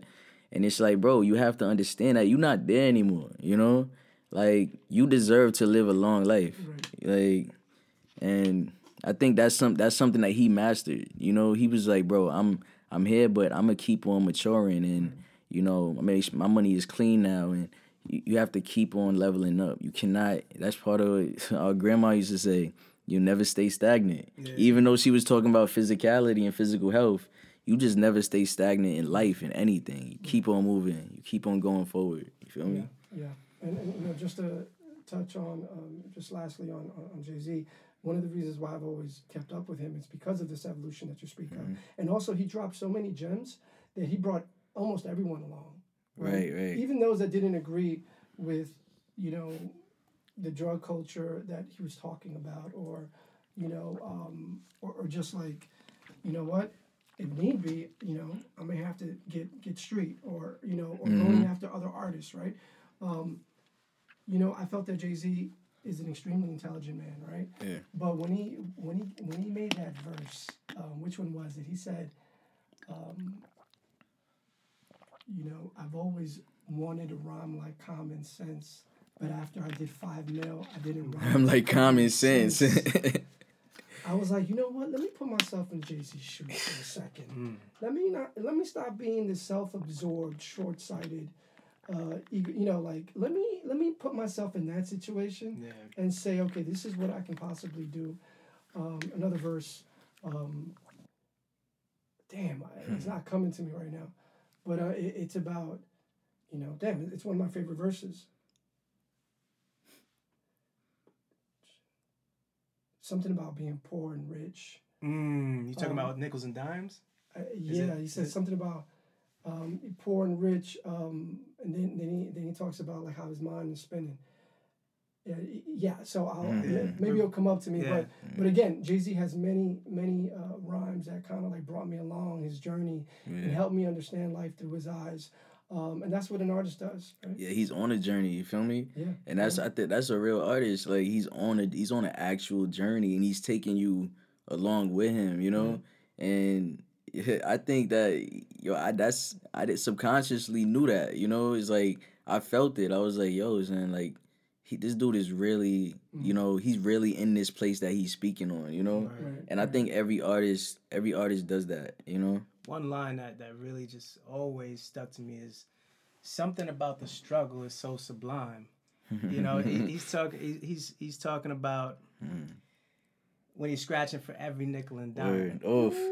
Right? Something about the struggle is so divine. You know, and yo, bro, every time I listen to that song, it gets me back, because I remember the times where, you know, we were struggling, you know, personally and as a family. And those are the times that really build your character, man. And it I will never forget those times. And sometimes I wish I was back there. You know, meaning not because you want to struggle or anything, but because you know that those were the moments in your life that define you. Right? And you want to keep hitting that moment.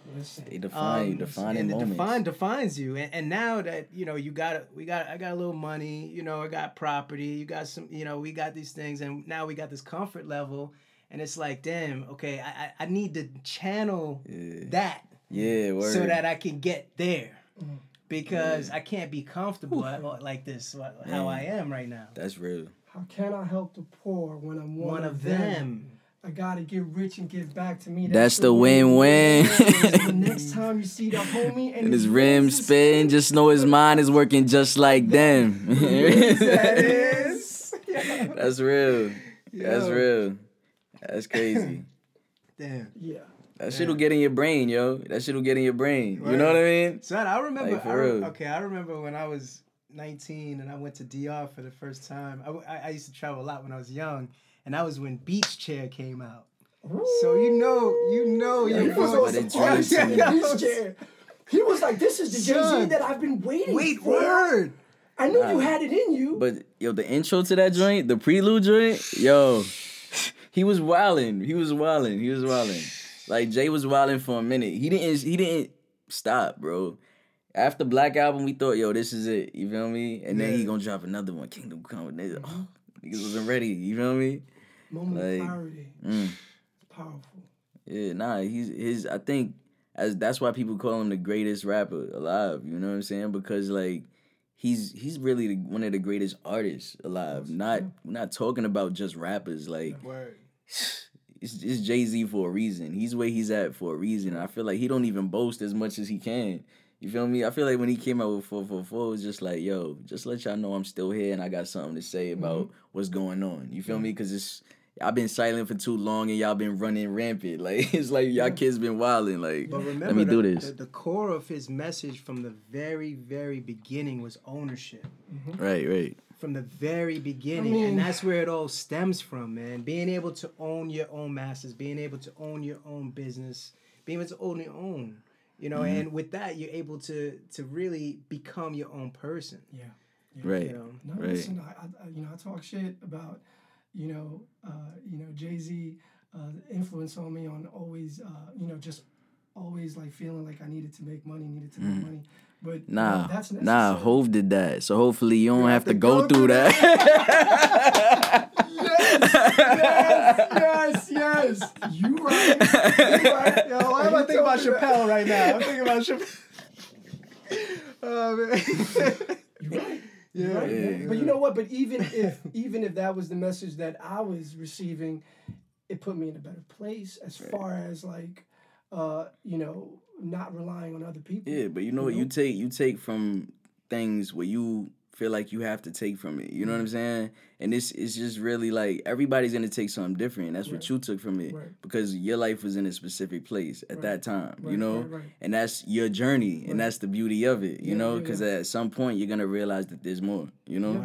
Oh no. So, and again, like we've spoken about everything else that I've gotten from Jay-Z's music. Word. So just again. One last lyric, yo. One last one. Let's do it. Like, make it a good one. It's like, I forgot the amount of years he said, but 15 years ago I could have bought a building in Dumbo for $2 million. Today it's worth $25 million. Guess how I'm feeling, Dumbo. And it's like, yo, bro, that verse kind of incited some crazy fire in me because I know that East New York specifically, like in Brooklyn, is the number one investment in the country, I think in the world, to be honest with you, man. Right. And I'm looking, and I don't want to be that asshole 20 years from now thinking, oh, I wish I could have, That's how I'm feeling. I wish I could have, should have, did that. Right. And he kind of like instilled it in me, and yo, bro, and after 444 came out, when I signed a contract for my first property in East New York, and I was so fucking fired up. Because that album just reinvigorated my whole soul and got me ready to do whatever it takes to create this generational wealth. Because in 20 years, I want to look back and be like, yo, I'm glad I made those moves, you know. And that album did that. You know, and also therapy. Yeah, like for me, like it just said. It just encouraged this outlook of questioning myself and finding help and understanding that I may have some trauma that I have to resolve and that's okay. That was something that we've never really spoken about as a culture, but now he's bringing it. Jay-Z He's bringing it to the forefront. Yo, that's sick. That's crazy. Bro, listen, bro. Everything came out on that album, and this is why I say it was the best album. You know what I'm saying? Like when you talk about therapy. Like, he's really, for Jay-Z to speak on that, on an album, that's a big deal. Because artists are afraid to do that. Yeah. And his first song was Fuck Jay-Z. Fuck Jay-Z. You know, he's talking about all his problems. If everybody's crazy, you're the one that's insane. You know what I'm saying? Like, he's saying, yo, because remember his whole career, is this very, like, self-absorbed, like, yo, I'm the shit, bro. Like, I make all the right moves. I make all the good money. Like, what up, Mm-hmm. And in this one, he's like, nah, like, this was you. That's why he's saying fuck Jay-Z. Mm-hmm. He's like, I can't even be the person that I've been talking about all these years. It's like, I cheat on my wife. I'm neglecting my friends. Right. I'm not necessarily being the person that everybody needs me to be and for my kids or whatever.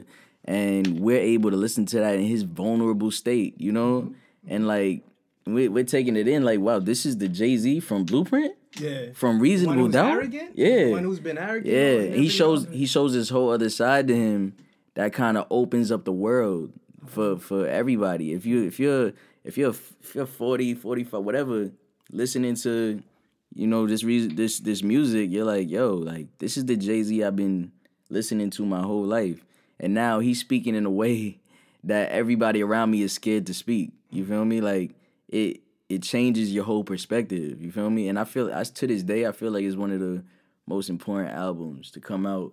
You know? Yeah. And like, even though I'm little old me, I'm proud of him. You feel me? Nah, for real.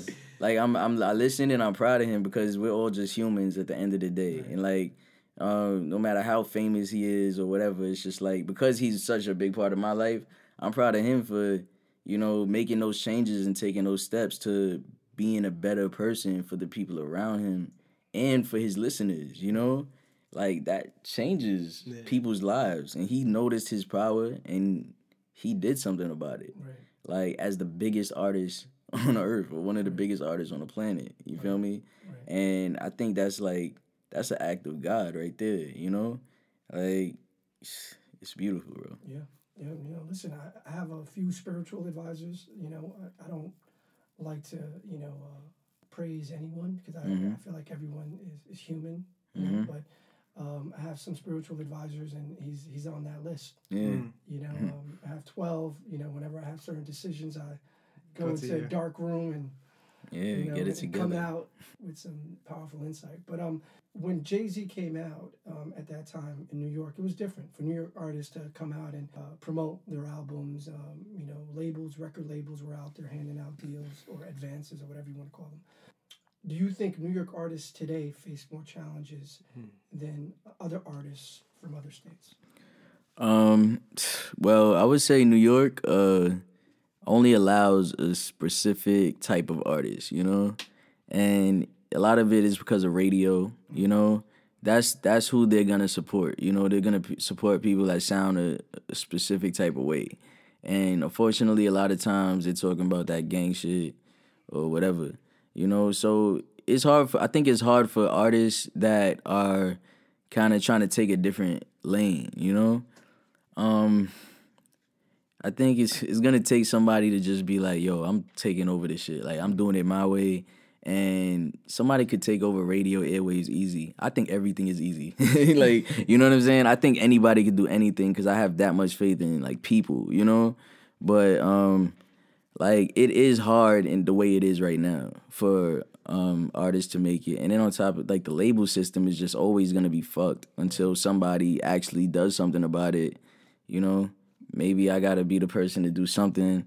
The way it is right now as it stands, it's kind of impossible, because there's so many people trying to rap, and then they're not necessarily picking out the most talented to be at the top. Right. They're picking out the people that can be the most easily controlled, or the people that have, you could have 1 million followers, but if you're an idiot, or if you don't know much about the music industry, because you don't have to be an idiot to not know about the music industry. Like, it's a hard industry to navigate, you feel me?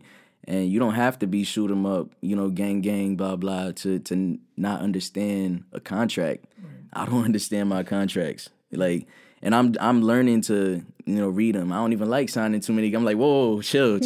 I'm doing good right now. You know what I'm saying? I'm good. Like, it's intimidating for anybody that's not a lawyer. So, like, the music industry, period, is not an ethical business. Like, the music business is not an ethical business. And that's in every label system imaginable, We were just talking in the car about how, recently they had the word slave in contracts. Yeah. Like, in music contracts. What? Yeah. Yeah. There's the master recording and there's just the slave recording. You know what I mean? Like, it's a thing. Right, right, okay. That terminology. So, for there to be master recording, there's a different type of recording that's not master. They own the master and the slave. You feel me? So when you come out with an album, but you don't have a label, I would assume you own your masters? When you come up with our album and you're not on a label, you own your masters.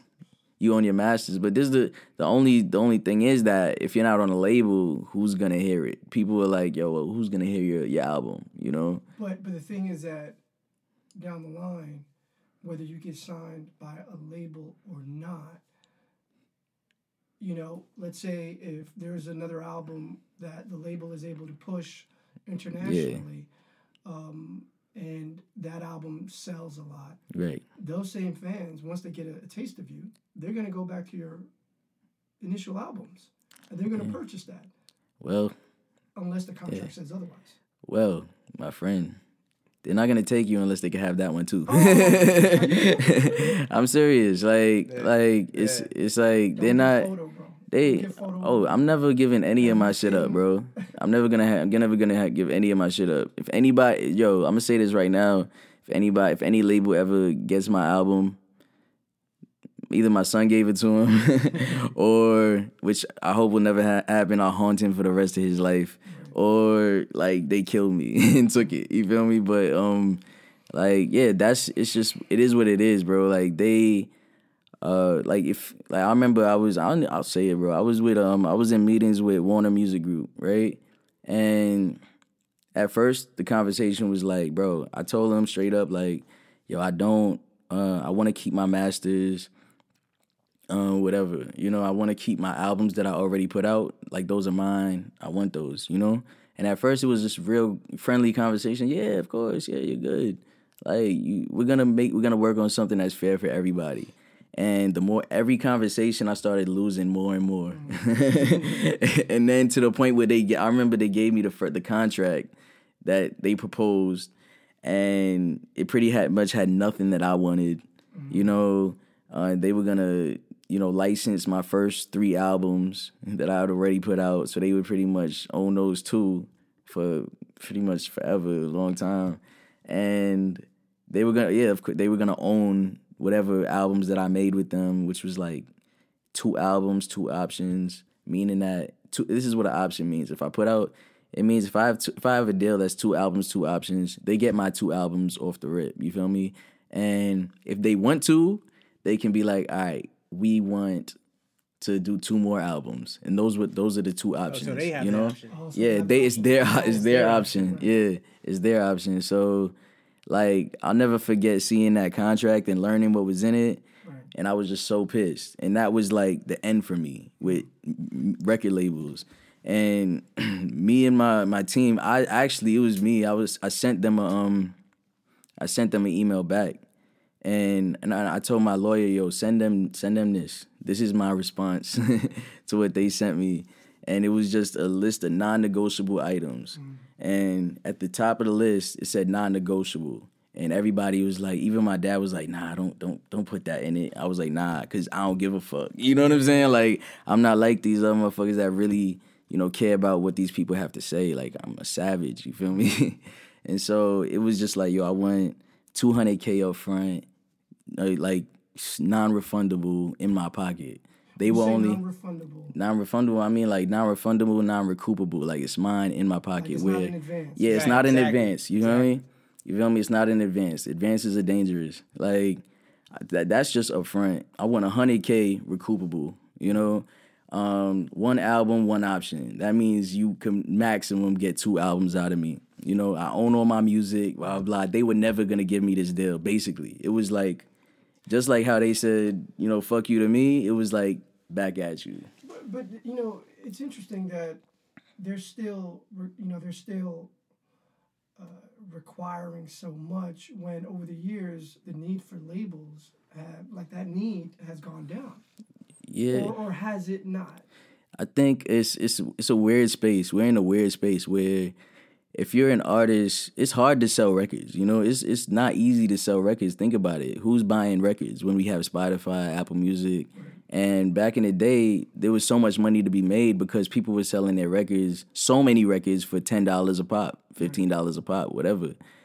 People aren't buying albums anymore, It's all Spotify and Apple Music and Tidal, and you only get 0.00 whatever on the dollar from a stream, So you have to get a lot of streams. You have like 1 million streams is like $6,000 at most, you know, on like the most paid. That's a lot of streams. That's a fucking lot of streams. You feel me? That's a lot of streams to make $6K, you know?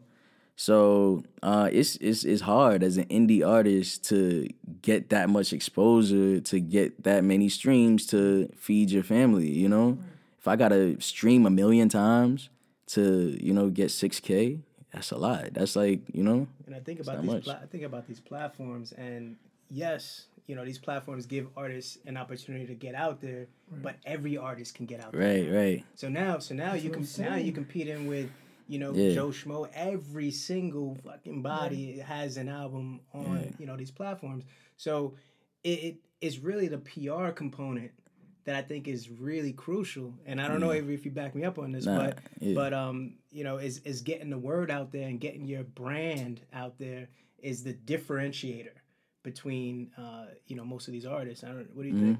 I think that but like I was saying, that's why, you know, labels are still in demand, you know, because artists are still looking for that check, you know. Artists are still gonna be looking for that upfront, whatever it is, 200, 300K, whatever. Like they need that, like, to just keep going, like, so they can't stop. But like, I think that for artists, the biggest thing is the music, you know. The biggest, like, PR is a part of it. I'll never forget when me and my cousin, who is my publicist even to this day, we started out, all he could do was get me on media outlets and things like that. And what I learned from that was that media doesn't give a fuck about you, really, you know. They will post you when they feel like it, and if they don't feel like it a certain day, or they stop caring about you, once again you're a slave, you know, to whoever.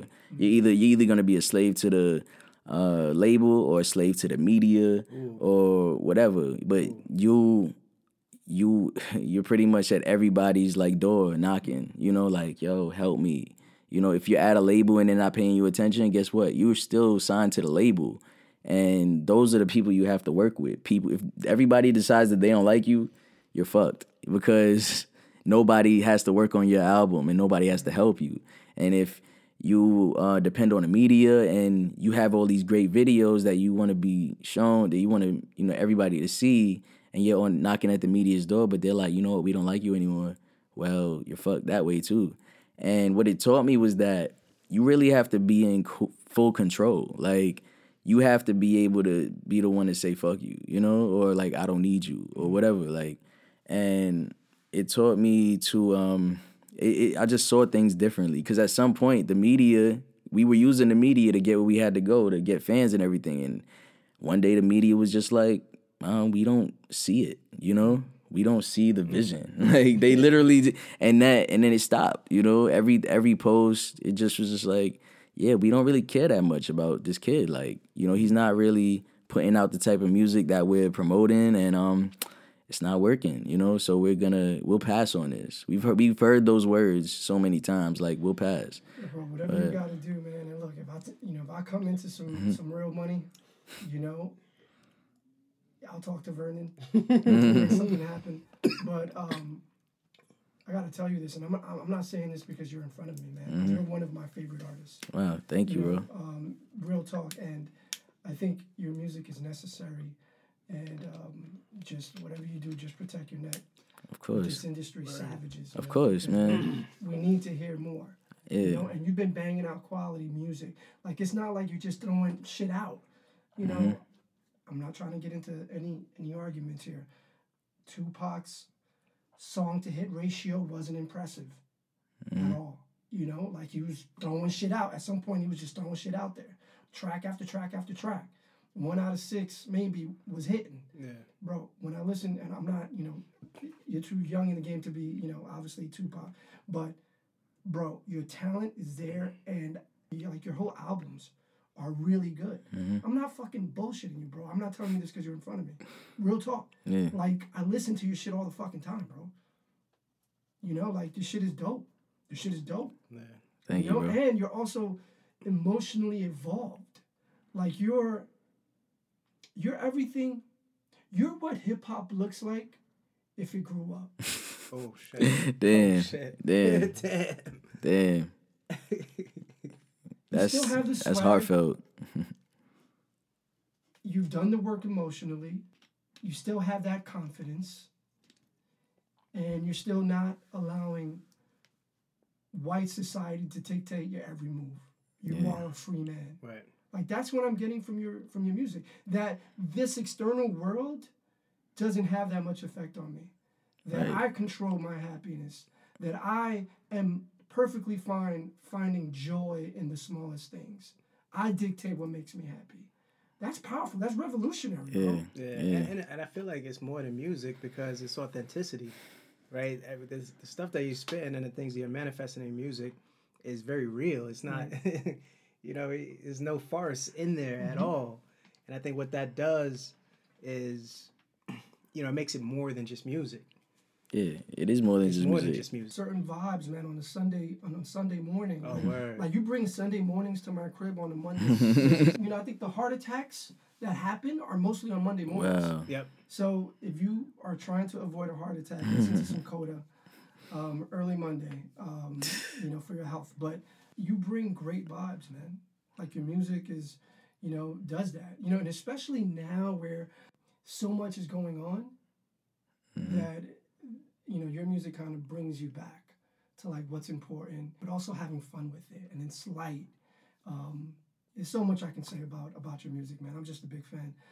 I'm interested to know, because you said that you left school early, right?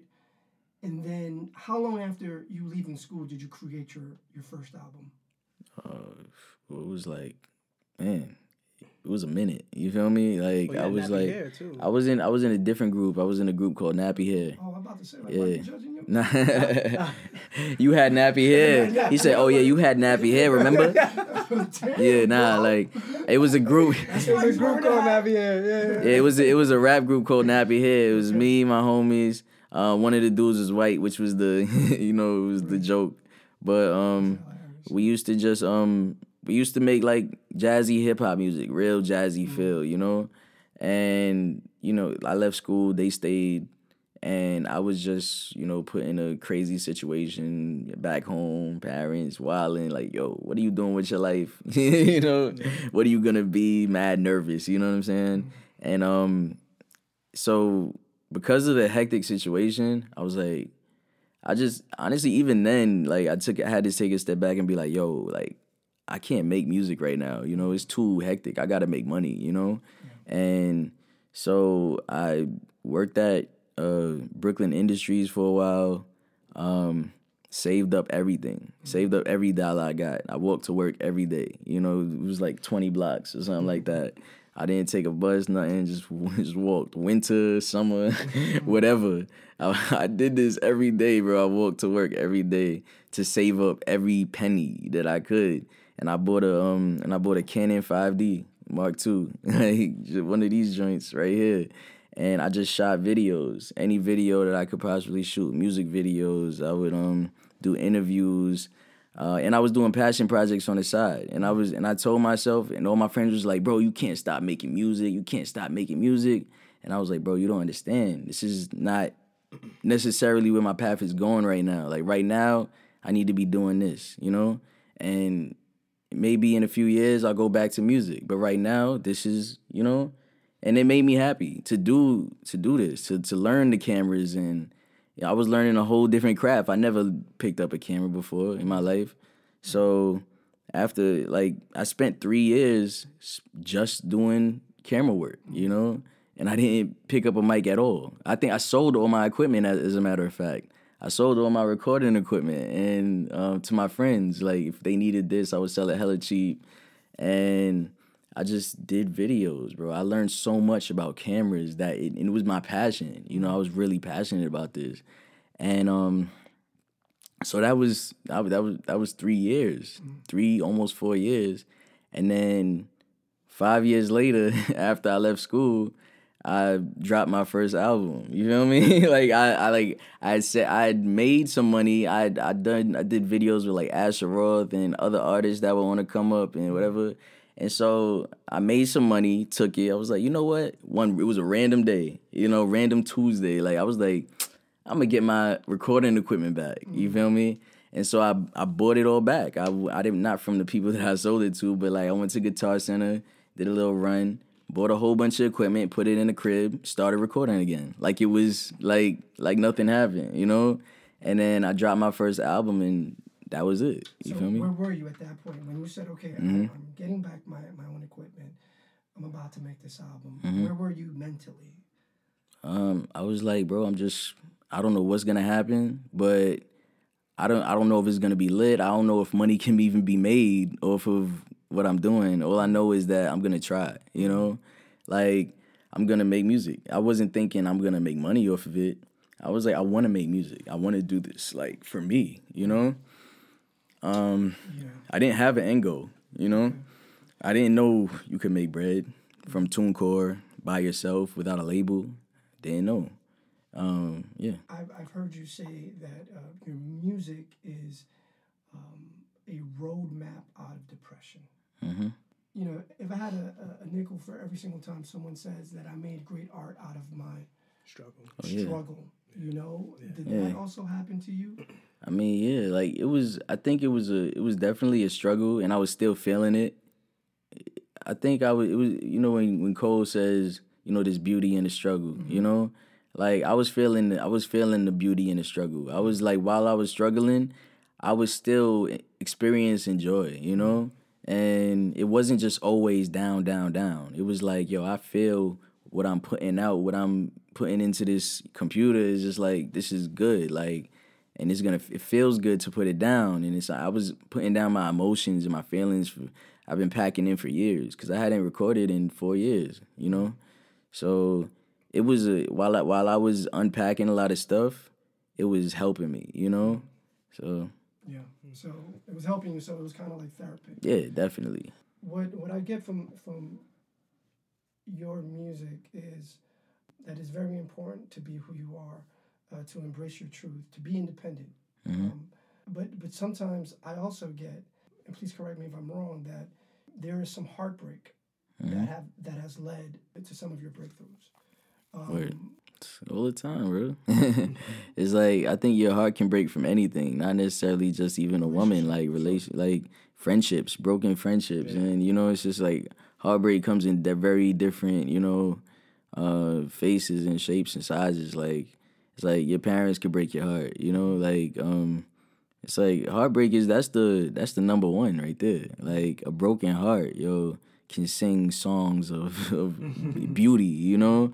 It can lead you to some of your most beautiful work, some of your biggest successes. Like, I'll never forget something you told me a long time ago.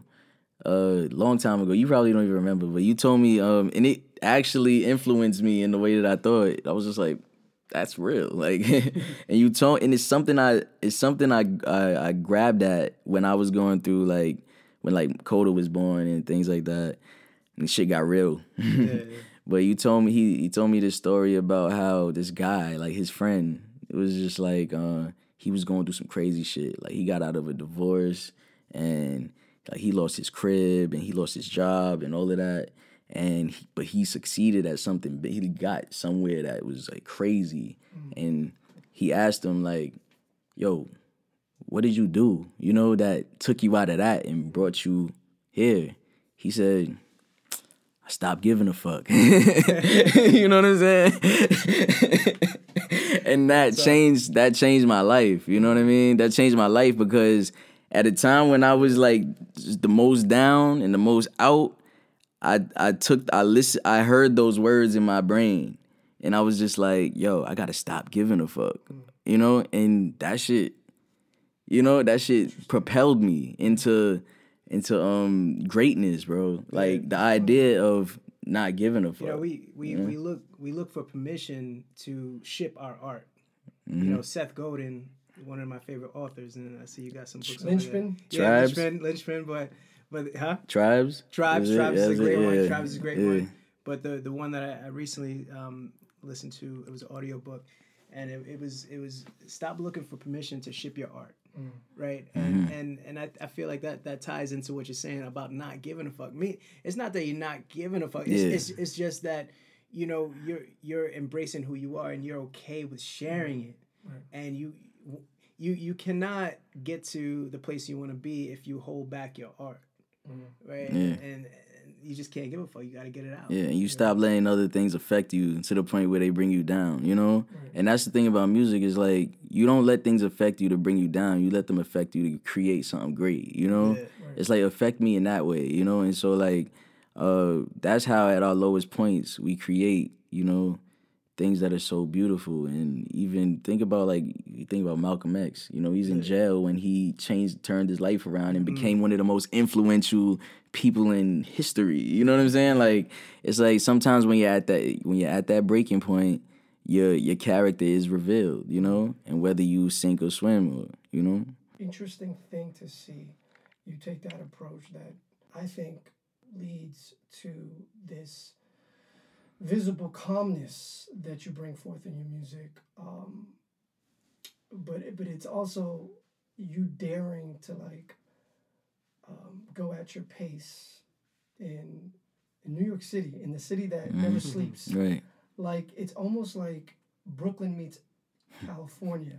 Don't you agree? Yeah, hell yeah. People have always compared me to LA artists and say, bro, like, you from LA? But nah, it's just, you know, it's just like, I remember even watching, I take from my past all the time and watching, we used to have, obviously Disney back in the day was hella racist, and, you know, but we used to have this VHS, and it was the tortoise in the hare, you know? It was the tortoise in the hare, and I used to watch it over and over, you know? And how the tortoise just be going like this. Going like this, you feel me? They were racing, and the tortoise just be racing like this. He'd be like, I'm just going like this. And the hare is like, the rabbit is just going so fast and trying to do so much, and he's taking shortcuts and all this, you know what I'm saying? Meanwhile, the tortoise, he's going mad slow, but still ends up at the finish line before the hare, you know? And that's real. Like, it's like, go at your own pace, bro. Like, you know why? And I think even the biggest like thing that people don't realize, the biggest subliminal behind a story like that is that we're not in a race. You know what I mean? That's the whole point. It's just like, it's not a race. And so if you're running the race, then you're not doing what you need to do, you know? Like, and so me going at my own pace, and I stick to that so hard because it's like, yo, like, this is my journey. This is my path. And I used to read a lot when I was in high school, and I read The Prince by Machiavelli, and he said, the arms of others either fall from your back, or they weigh you down, or they bind you. So it's just like, why would I try to put on this man's armor? You know what I mean? Why would I try to be this man, you know, to be this person, or wear his, you know, what's helping him? That's not mine. That's not for me. And so you're running your own marathon, you know, for you and the people that come. It's more like a relay, you know. It's like I run it, and then when it's my time, I give it off. You know what I'm saying? But the whole point is that there's so much to think about. Life is complex and simple at the same time. There's so much to think about, and if you let everything affect you and affect your decision making to the point where you're not even living your own life anymore, then what are you really doing? And what are you really living for? I think you always gonna get to a point where it's like, yo, I have no purpose, bro. You know? Like, I'm lost in the sauce, you know, because you have no footing, no foundation. Like, and you, at the end of the day, you have to give yourself a foundation, no matter what. I feel like my dad, he's still finding himself, you know? Yeah. Like, even though they were able to give us, you know, a 2-parent household and love us and, you know, take us to football and basketball and all that, it's like, as a man, he's still figuring out what he needs to be doing. Right. And I think that's amazing, you know? And to watch him become happier and happier because he's finding it, you know? Like, as a black boy that didn't have a dad growing up, you know? Yeah. And so I look at that and I see everything for what it really is. And I see us and I see my son, and I'm like, bro, like, this is real, you know? Yeah. Period. Yeah.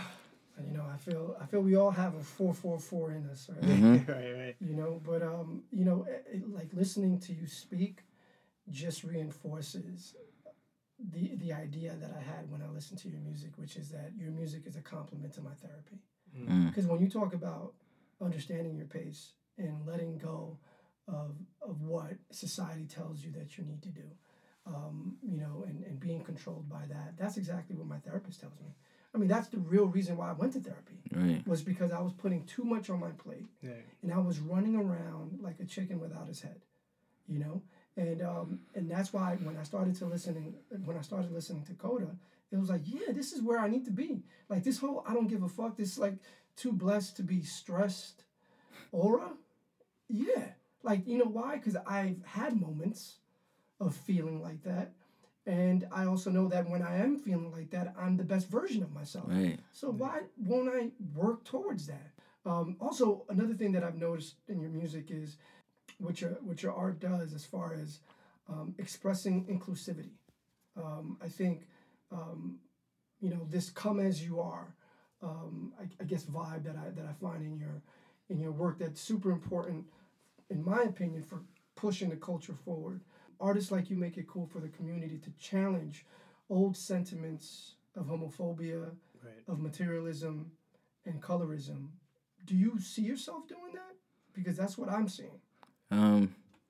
I think that, yeah, it's like I feel like I have an ignorant perspective just like everybody else, because everybody comes from one place, everybody comes from somewhere, but I feel like, and I remember Dave Chappelle said this, he said, yo, I don't understand everybody, I don't understand everybody's lifestyle, but I know that everybody deserves to feel safe, to be safe, and that's the way I take it. Like, I don't understand everything. I don't understand everybody, and I never will. Like, no matter how much I try, at some point I'm going to say something you don't fuck with, but everybody deserves good things, and nobody deserves to be shitted on or judged or whatever. Like, I am nobody to say anything to you. You feel me? Like, and I love everybody. I look at I've thought about, even like people that are so racist, and it's just like, bro, like everybody's in a product of their environment, and it's just crazy. And so with music, I think it's just me. I don't try to be inclusive, I just try to be myself. I'm not actively trying to appeal to anybody. I think the inclusivity just like comes with my thought process, And I think that's why in the music, people can't believe I'll say something like I'll say on social media. They're like, oh, I can't believe you'd say that. Because when you're listening to the music, you're listening to how I really feel and not necessarily reading the tweet. You feel me? And you're not, in the music, there's context. On social media, there's no context. You feel me? I just focus on the music. And the music is me. Like, when I get on the mic to say something, that's how I really feel. Like, even growing up how we did is with Jehovah's Witnesses, like, we weren't taught hate, in any way, we didn't grow up in a situation where the religion, our religion was like mean, or they didn't talk down to people or look at people on the street like they were nothing or whatever. It's like everybody was kind of just like there were people in the Kingdom Hall that were homeless, Yeah. Like it's like we were kind of around everything. Or people were rich. People that were part of the meetings were rich, and people were really poor, and then there was us, 'cause somewhere in the middle. You feel me? And just growing up, it was like, yo, just show love. It don't matter. It don't even matter what our religion say, in the book. It don't matter what it doesn't matter, bro. Everybody deserves to be seen and heard. And that growing up, I just felt that even more. Like, I met people from all walks of life. You learn the similarities between like Islam and Christianity. Yeah. And then you learn even in Christianity, there's so many different types that your version of Christianity could be closer to Islam. You feel me? Yeah. Like, and it just really made me realize that none of this shit matters, bro. And early on in life, I had this idea. I was like, bro, like, you mean to tell me like skin color is this and that? And as a kid, I wanted to join the Peace Corps because I was like, I want to do something to help, the world and people that can't be helped. And then you learn about the corruption in the Peace Corps, and then it's just like, growing up, I went through this real like crisis of like wanting to help people in this dying world and trying to find my way to help. And I guess music was that way to include everybody, you know, and help people from all walks of life. And I didn't even realize I was doing this when I was like made my videos, like with the subtitles. I didn't realize what I was doing because I was giving people all over the world an easy way to read my lyrics and then look them up, you know? And people started telling me that when I went to like Paris, they were like, bro, like you were the only artist to do that. Like you're the only artist to put subtitles on your music, and that helped us like learn what you were saying. Like I can't even speak English that well. I was some French dude in Paris was just like telling me, bro, like it helps me. Like I'm able to understand your music, and because I can do that, I can vibe with you that much more because you did that. Bro, listen, yes, thank you for bringing up those videos because those videos are amazing. And, you know, and that is an example that less is more. Mm-hmm. Like, less is more. It's so minimal, but it hits the target. Like, everyone can connect with that. Like, you're not overwhelming people's senses. It's just two people trying to communicate with one another. Cut the fat. You trim the fat. Yeah. You know what I'm saying? And, you know, and obviously it helps that you're a good writer because you're not all over the place when you rap. Mm-hmm. Like you have a great way of expressing a profound message in a very economical way. And, you know, I think that's the beauty of hip hop for those that can perfect it. You know, I'm just glad that you brought that up, you know, because I feel that people are truly connecting with you because of those videos. Mm-hmm. Whose idea was that? That was my idea. It was out of desperation, you know, like those videos, because I was like, bro, I got no money. How I'm gonna make a music video? I gotta put my face out there. Right. And the first video I did was in the backyard. I just put the camera up. I propped the camera up.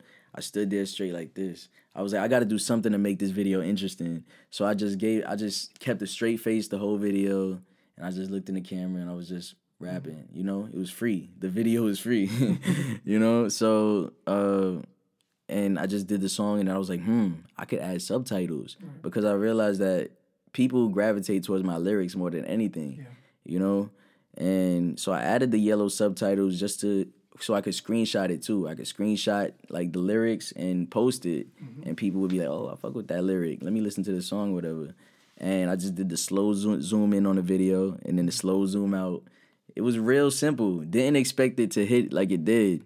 But the first time when I put it out on Facebook, it hit instantly. People sharing it at like hundreds of shares. I was like, man, I had never seen any success like this. Like I was getting shared all the time, but it was a free way to put my face out there, and that was it, you know. Vernon, what happened to your musical dream? See, I got the business dream. I got the business dream, man, and you know, real estate is my shit. I see, and you're doing real estate in LA, right? Yeah, man. My goal here, man, is to invest in affordable housing all across the country. Right now, we're in contract for a 32 unit in San Francisco. It's all for recently homeless people, and it's with a company called that we just started. It's Generational Wealth Organization, GWO. And yo, bro, look, this is a company that's gonna be around for 400 years. Yo, but you know what I like about what you're doing? Yeah. Like you're not out here saying, you know, sleep for about 2 hours and you're gonna get successful. Like, I think your message is also coupled with self-love. Like work out. Like sometimes you do these videos, you know, hiking or on the mountaintop. Like, yeah, I'm here. I made it. I thought I wasn't going to do it. But what happens when you put your mind to something? We all have it within us. I got to get you on one of the boss Morning boss talk.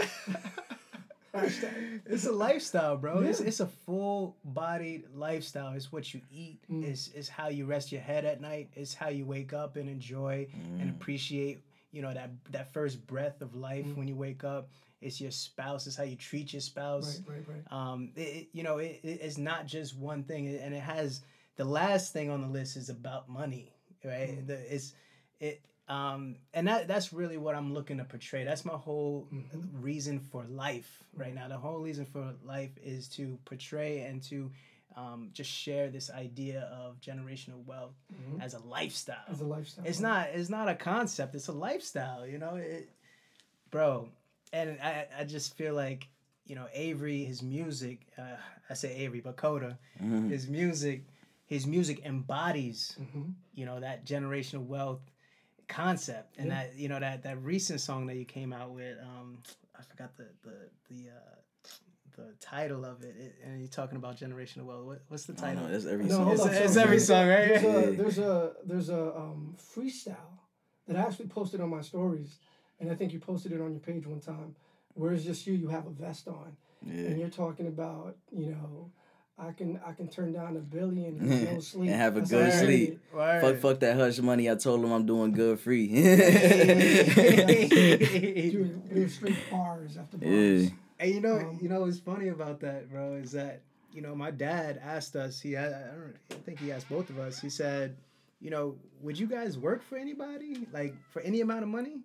And my answer is no, bro. There's no amount of money that somebody could take my time, and you know, there's just no amount of money. It just doesn't. It's not even about the money. It's about me being able to be my whole person, and having the freedom to do what I love. Yeah. Well, he also taught us this, you know, and I take it with it. It's like, yo, there's no such thing as free money. You feel me? Word. Like every time you get $1, it's attached to something else. You know what I mean? Like you have to listen to those gems. You know, those are the gems. You feel me? Like, because you could get so caught up in money. Somebody waving $1 million in your face, you're gonna want to take that. You're gonna be salivating out the mouth like, oh, $1 million. You know what I could do with $1 million? But what do you have to do for the $1 million is the question, you know? You know, there's a lot of corporate slavery out here.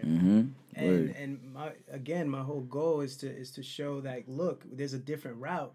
We don't have to be, look, we went from, and I talked about this when I was on Mike's podcast, but Shout out to Mike. Shout out to Mike. Shout out to the old Mancini. He's not gonna like that, but it's Mike Mancini. So Ocean.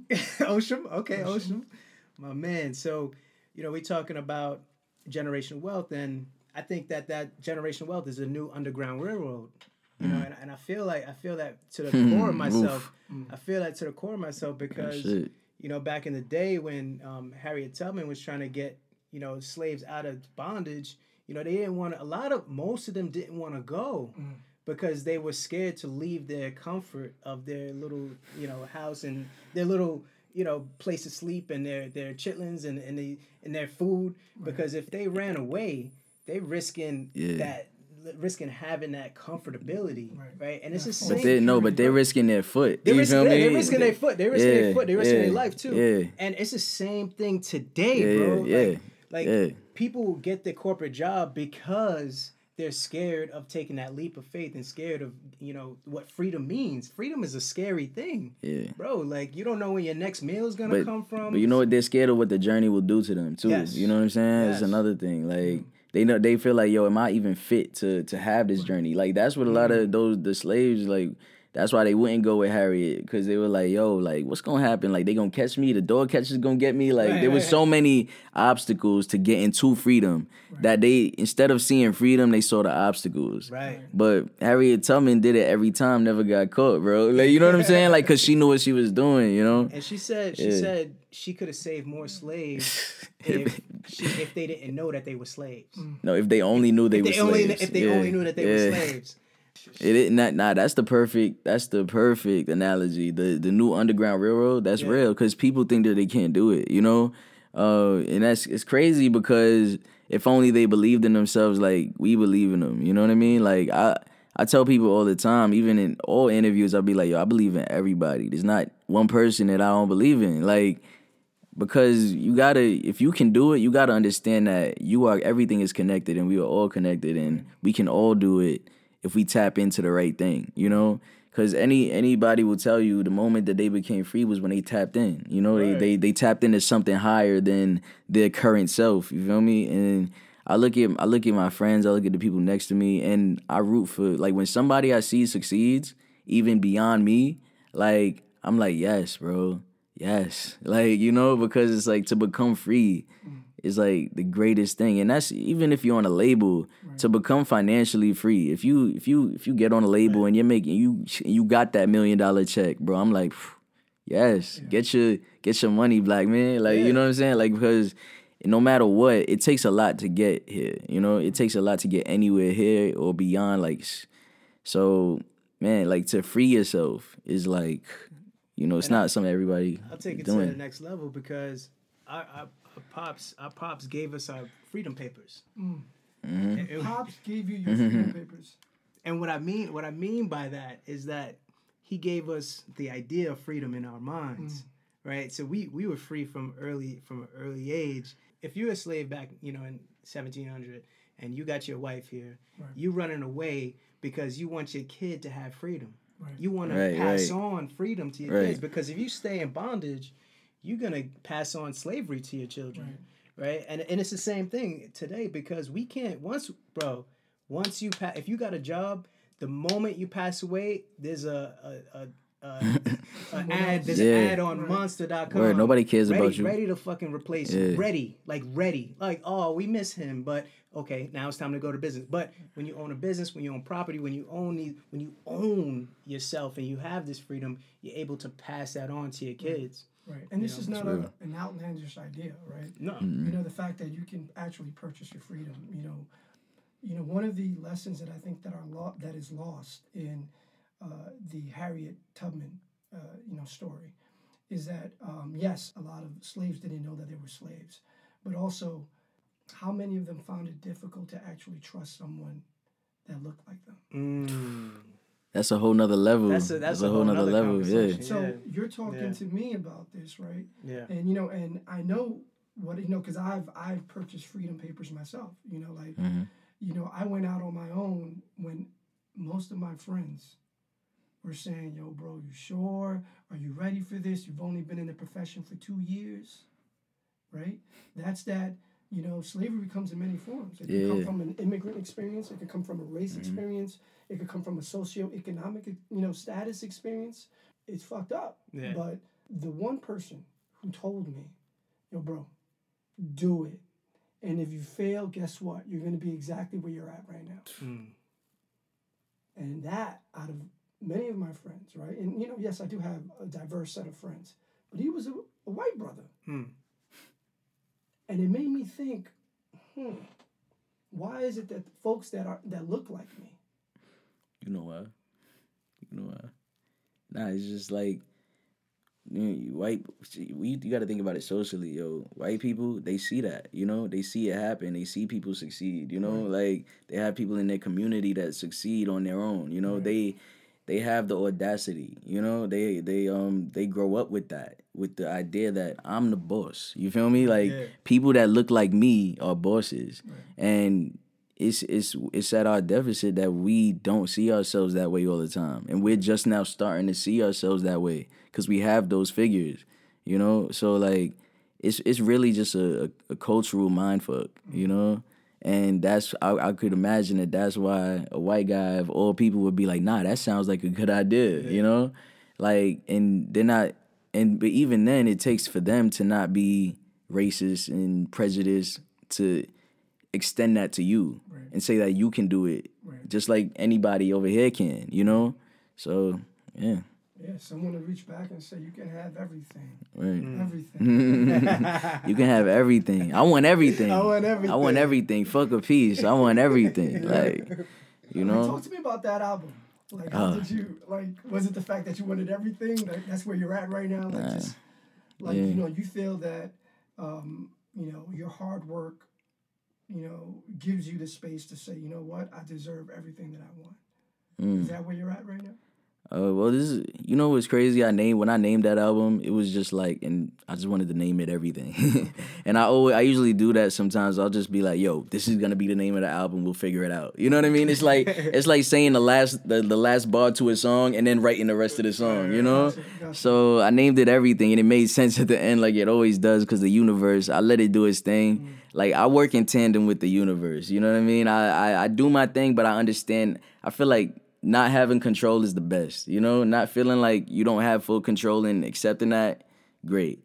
And so I named it everything, started making the music. I was like I was in a bad place. Like I had just, been kicked out of my apartment, moved back in with my mom, just like trying to figure life out. Like, damn, what am I gonna do? Like, so much going on, baby moms, this and that, or these girls over here wilding, you know what I mean? Like trying to figure out my life. And I made everything, and it was just like I wanted to make the most positive album that I could ever make, I wanted every song to be like a jab of positivity, like a whole drink of just like goodness, like, and that's what it came out to be. And just the song, everything, I want everything.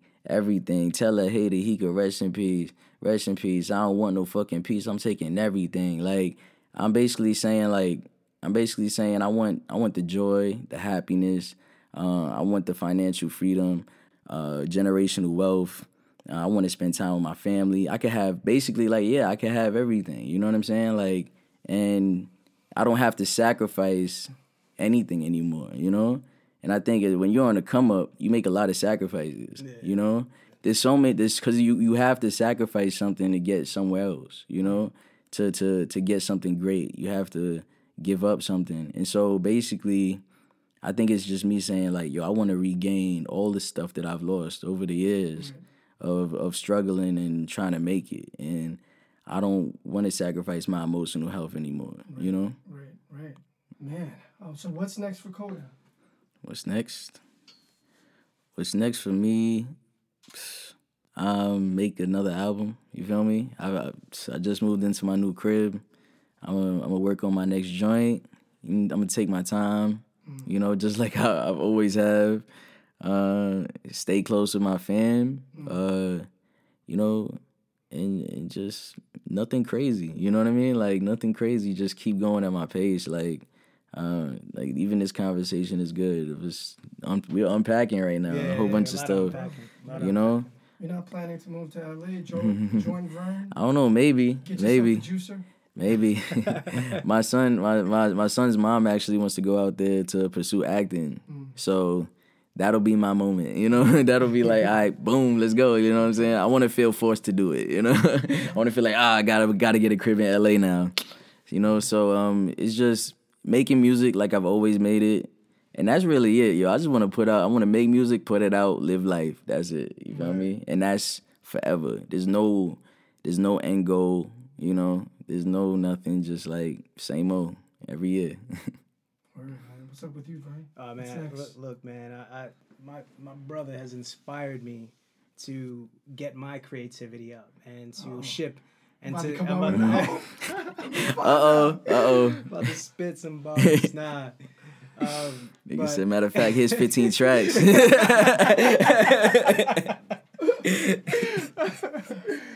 So I got Morning Boss Talk as a podcast coming out in January. January 4th is gonna drop. Okay. It's a weekly podcast. Okay. And shout out to Maurice, Garvin, Ramel, Dash, my cousins. We coming together to create this new platform, and we're gonna be linking up with gentlemen like you ladies, to talk about their struggles, their triumphs. I want to talk about specific stories of triumph where people can relate to it and be able to emulate and to be able to take those gems and make it actionable items.